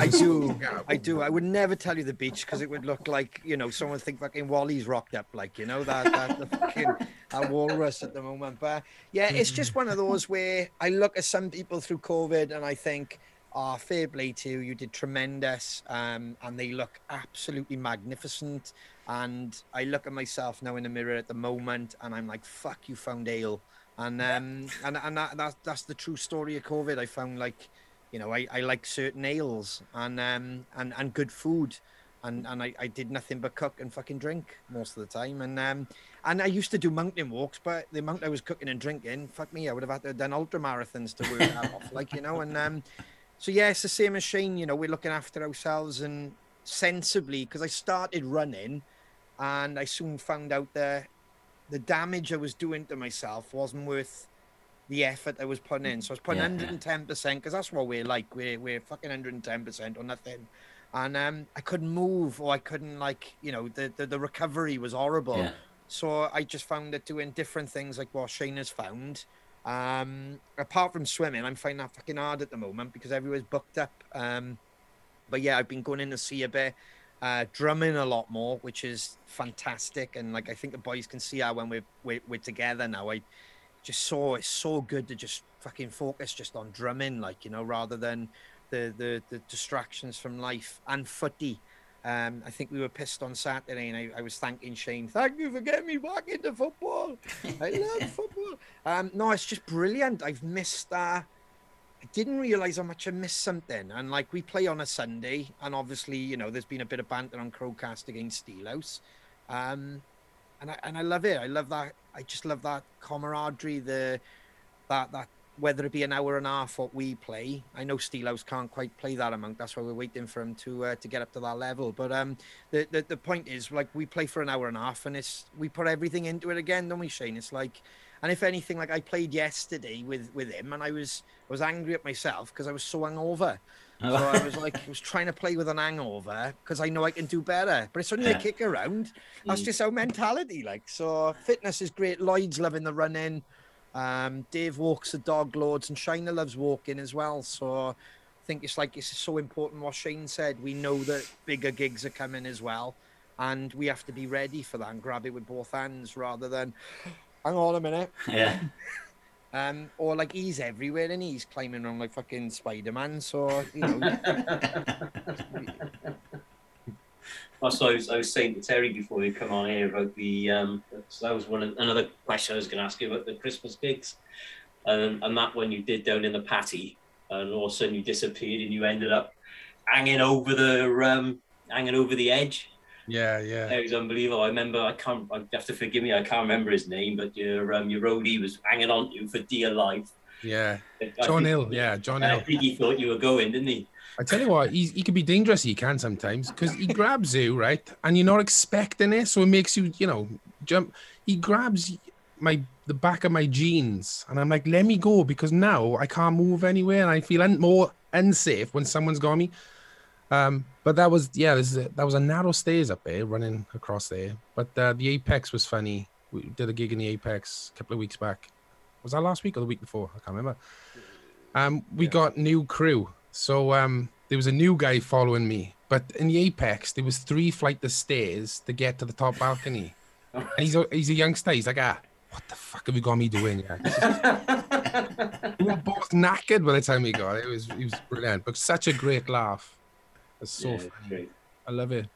Yeah, I don't know if that's the highest one yet that he's done. I'm trying to work that one out because I had this conversation with someone, and not Shane. I had it with someone else the other day, and I'm trying to work out the highest he's been. I know it won't be the highest he'll get. I know he'll get fucking higher, but for some reason the Apex, I was shitting him a bit on that one, and it's quite funny actually because we keep the music going as he's fucking gone on his jolly, and I never know. I'm the same as the crowd. The band don't really know where he's going to pop out, and I think that makes it for the band and everybody. Nobody kind of knows where he's going to appear. And when you did that night, I was a bit like, oh, fucking hell, someone put a light up there because it was dark.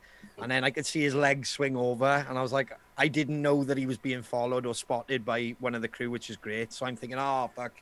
And then I'm looking at why it is. And I'm like, Jesus Christ. Like, someone get Tom Jones on the phone. We might need him next week.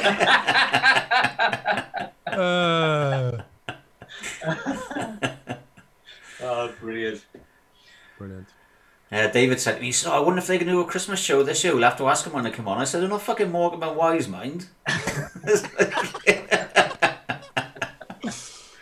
I was class. I was at Christmas show. I took my boy to that. It was such a good night. But I was, like I keep saying it's last year, but it's like 2 years ago now, isn't it? It's mental how fast it's gone. It was such a brilliant vibe. It was incredible. Like that bloody snow machine they got hired as well. Then remember the noise on that when he turned it on? I was like, turn that down. You can't hear me singing, yeah? But the truth is, I was going to say the story, but I'm glad you brought it up. I thought, I won't bring it up just in case you want to forget about it. But there's this fucking beautiful moment, and it's like Silent Night. You can't write it. It's Spinal Tap as fuck. It's Silent Night. And the loudest fucking thing in the room isn't Shane playing a piano. It's a fucking snow machine. Yeah. Hell, like, Oh man, honestly. Yeah, but It there was a lot. I mean, we love Christmas. We go on about Christmas, but there was a lot of love in our room, and everybody, it's a special time of year, and it's just everybody was up for it. Yeah, incredible. Loved it. We will do it again at some point, no doubt. Christmas with the Yes. Crows. Good. Who knows?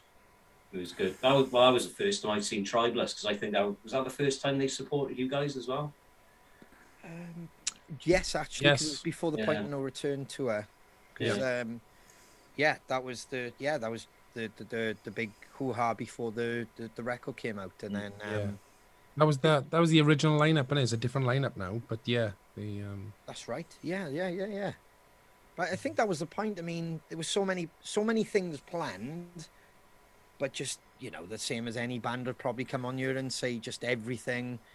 Can't really stick to the script at the moment. Everything is changing so fucking much that we're playing a castle in 3 weeks, and then it's the case of we're almost working out what can be done, and then there's obviously the politics of what's already booked, and you can't really play amongst certain things. So it's a weird one, and I think it's just amazing at the moment that we're actually out playing and talking about it to you boys. It's fucking incredible. And like Shane just saying how he was climbing in the Apex and being in North Wales, being at Bradford, Steelhouse. Just to be able to say that now is unbelievable. Because we sounded like a broken record talking about Germany. Because it was literally that and Birmingham, wasn't it? It was like, yeah, we played Birmingham and Germany, and people are like, I know, you fucking told us every week. I know. And then the worst thing is when we would still say that, and everybody, I know that was fucking last year. Well, It's just fucked up, isn't it? yeah, man. So good things, isn't it? It's all it'll all come, and we love Christmas, so I can't imagine it being the last. Good. Yeah. Well, let's hope not. Let's hope it's not the last Christmas. Ooh, So, there's a song in here somewhere. yeah. All right then, guys. Well, thanks for joining us, No problem, man. Thank you so much for having us. Yeah, and thank you. good luck in the castle. Not that you'll need it. Oh, I can't wait. It's going to be fucking awesome. Epic. It's going to be awesome. Are you allowed to tell us how many people are going to be there? We don't even know ourselves. Okay. I was going to ask, is there any castles in Holland? Yeah, they call them castles, but they're more like big manor houses. Oh, are they? Yeah, they're not really castles, you know. Well, madhouse, like a madhouse. No, manor house. They're like big manor manor house. houses. More than That'd be amazing. No, yeah, that's what I was thinking. Fucking hell, suits us. We'll do a tour of madhouses. Like, There's something in Padded there. walls, You like, have yeah. One who flew out of the cuckoo nest. Flying crows. There's got to be a link here, isn't there? There's one. Yeah. There's one here in Elmond that they call it. It's probably the most of a castle that there is of a castle, I suppose. I'll take some photos of it. I'll send it to you. yeah. There we are. Because they do put gigs on in there, in the field, like, you know, in the grounds, like, because they do like in the summer they do like shows every week for like 5 weeks through the holidays, and then they have a load of bands on and stuff. Obviously, it hasn't happened this year or last year because of COVID, Yeah. but yeah, next year it'll be picking up again. I expect. Cool. I think all we know about Cardiff Castle is it was a great cause, and we just got to work with the restrictions that are in play, as in, like, you know, this is Cardiff City Council's way of boosting the grassroots music scene, and that was why we signed up to it. So it was the case of, and I think as it's snowballed and it's sold out so quick, they've just been adding to it, which is fantastic. But they're still playing within the rules because, like, you know, same as anywhere, it can only move as quick as they allow it, like, you know. So Yeah. But they have some massive festivals over here, to be honest. or in Just- Holland, Yeah. I'd love to. Yeah, Haven't you been over? We were supposed to. Oh, last year.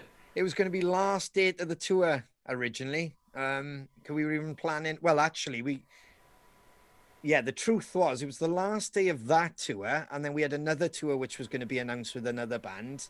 Which 3 days later, I think we started that tour, and me and Shane were already. We were like, yeah, well, fuck that tour a minute. We're going to stay in Amsterdam for the night for a couple of. So we were like, let's celebrate that tour. You can't just like go back home. Got to And then- sign it off, yeah. got to sign it off.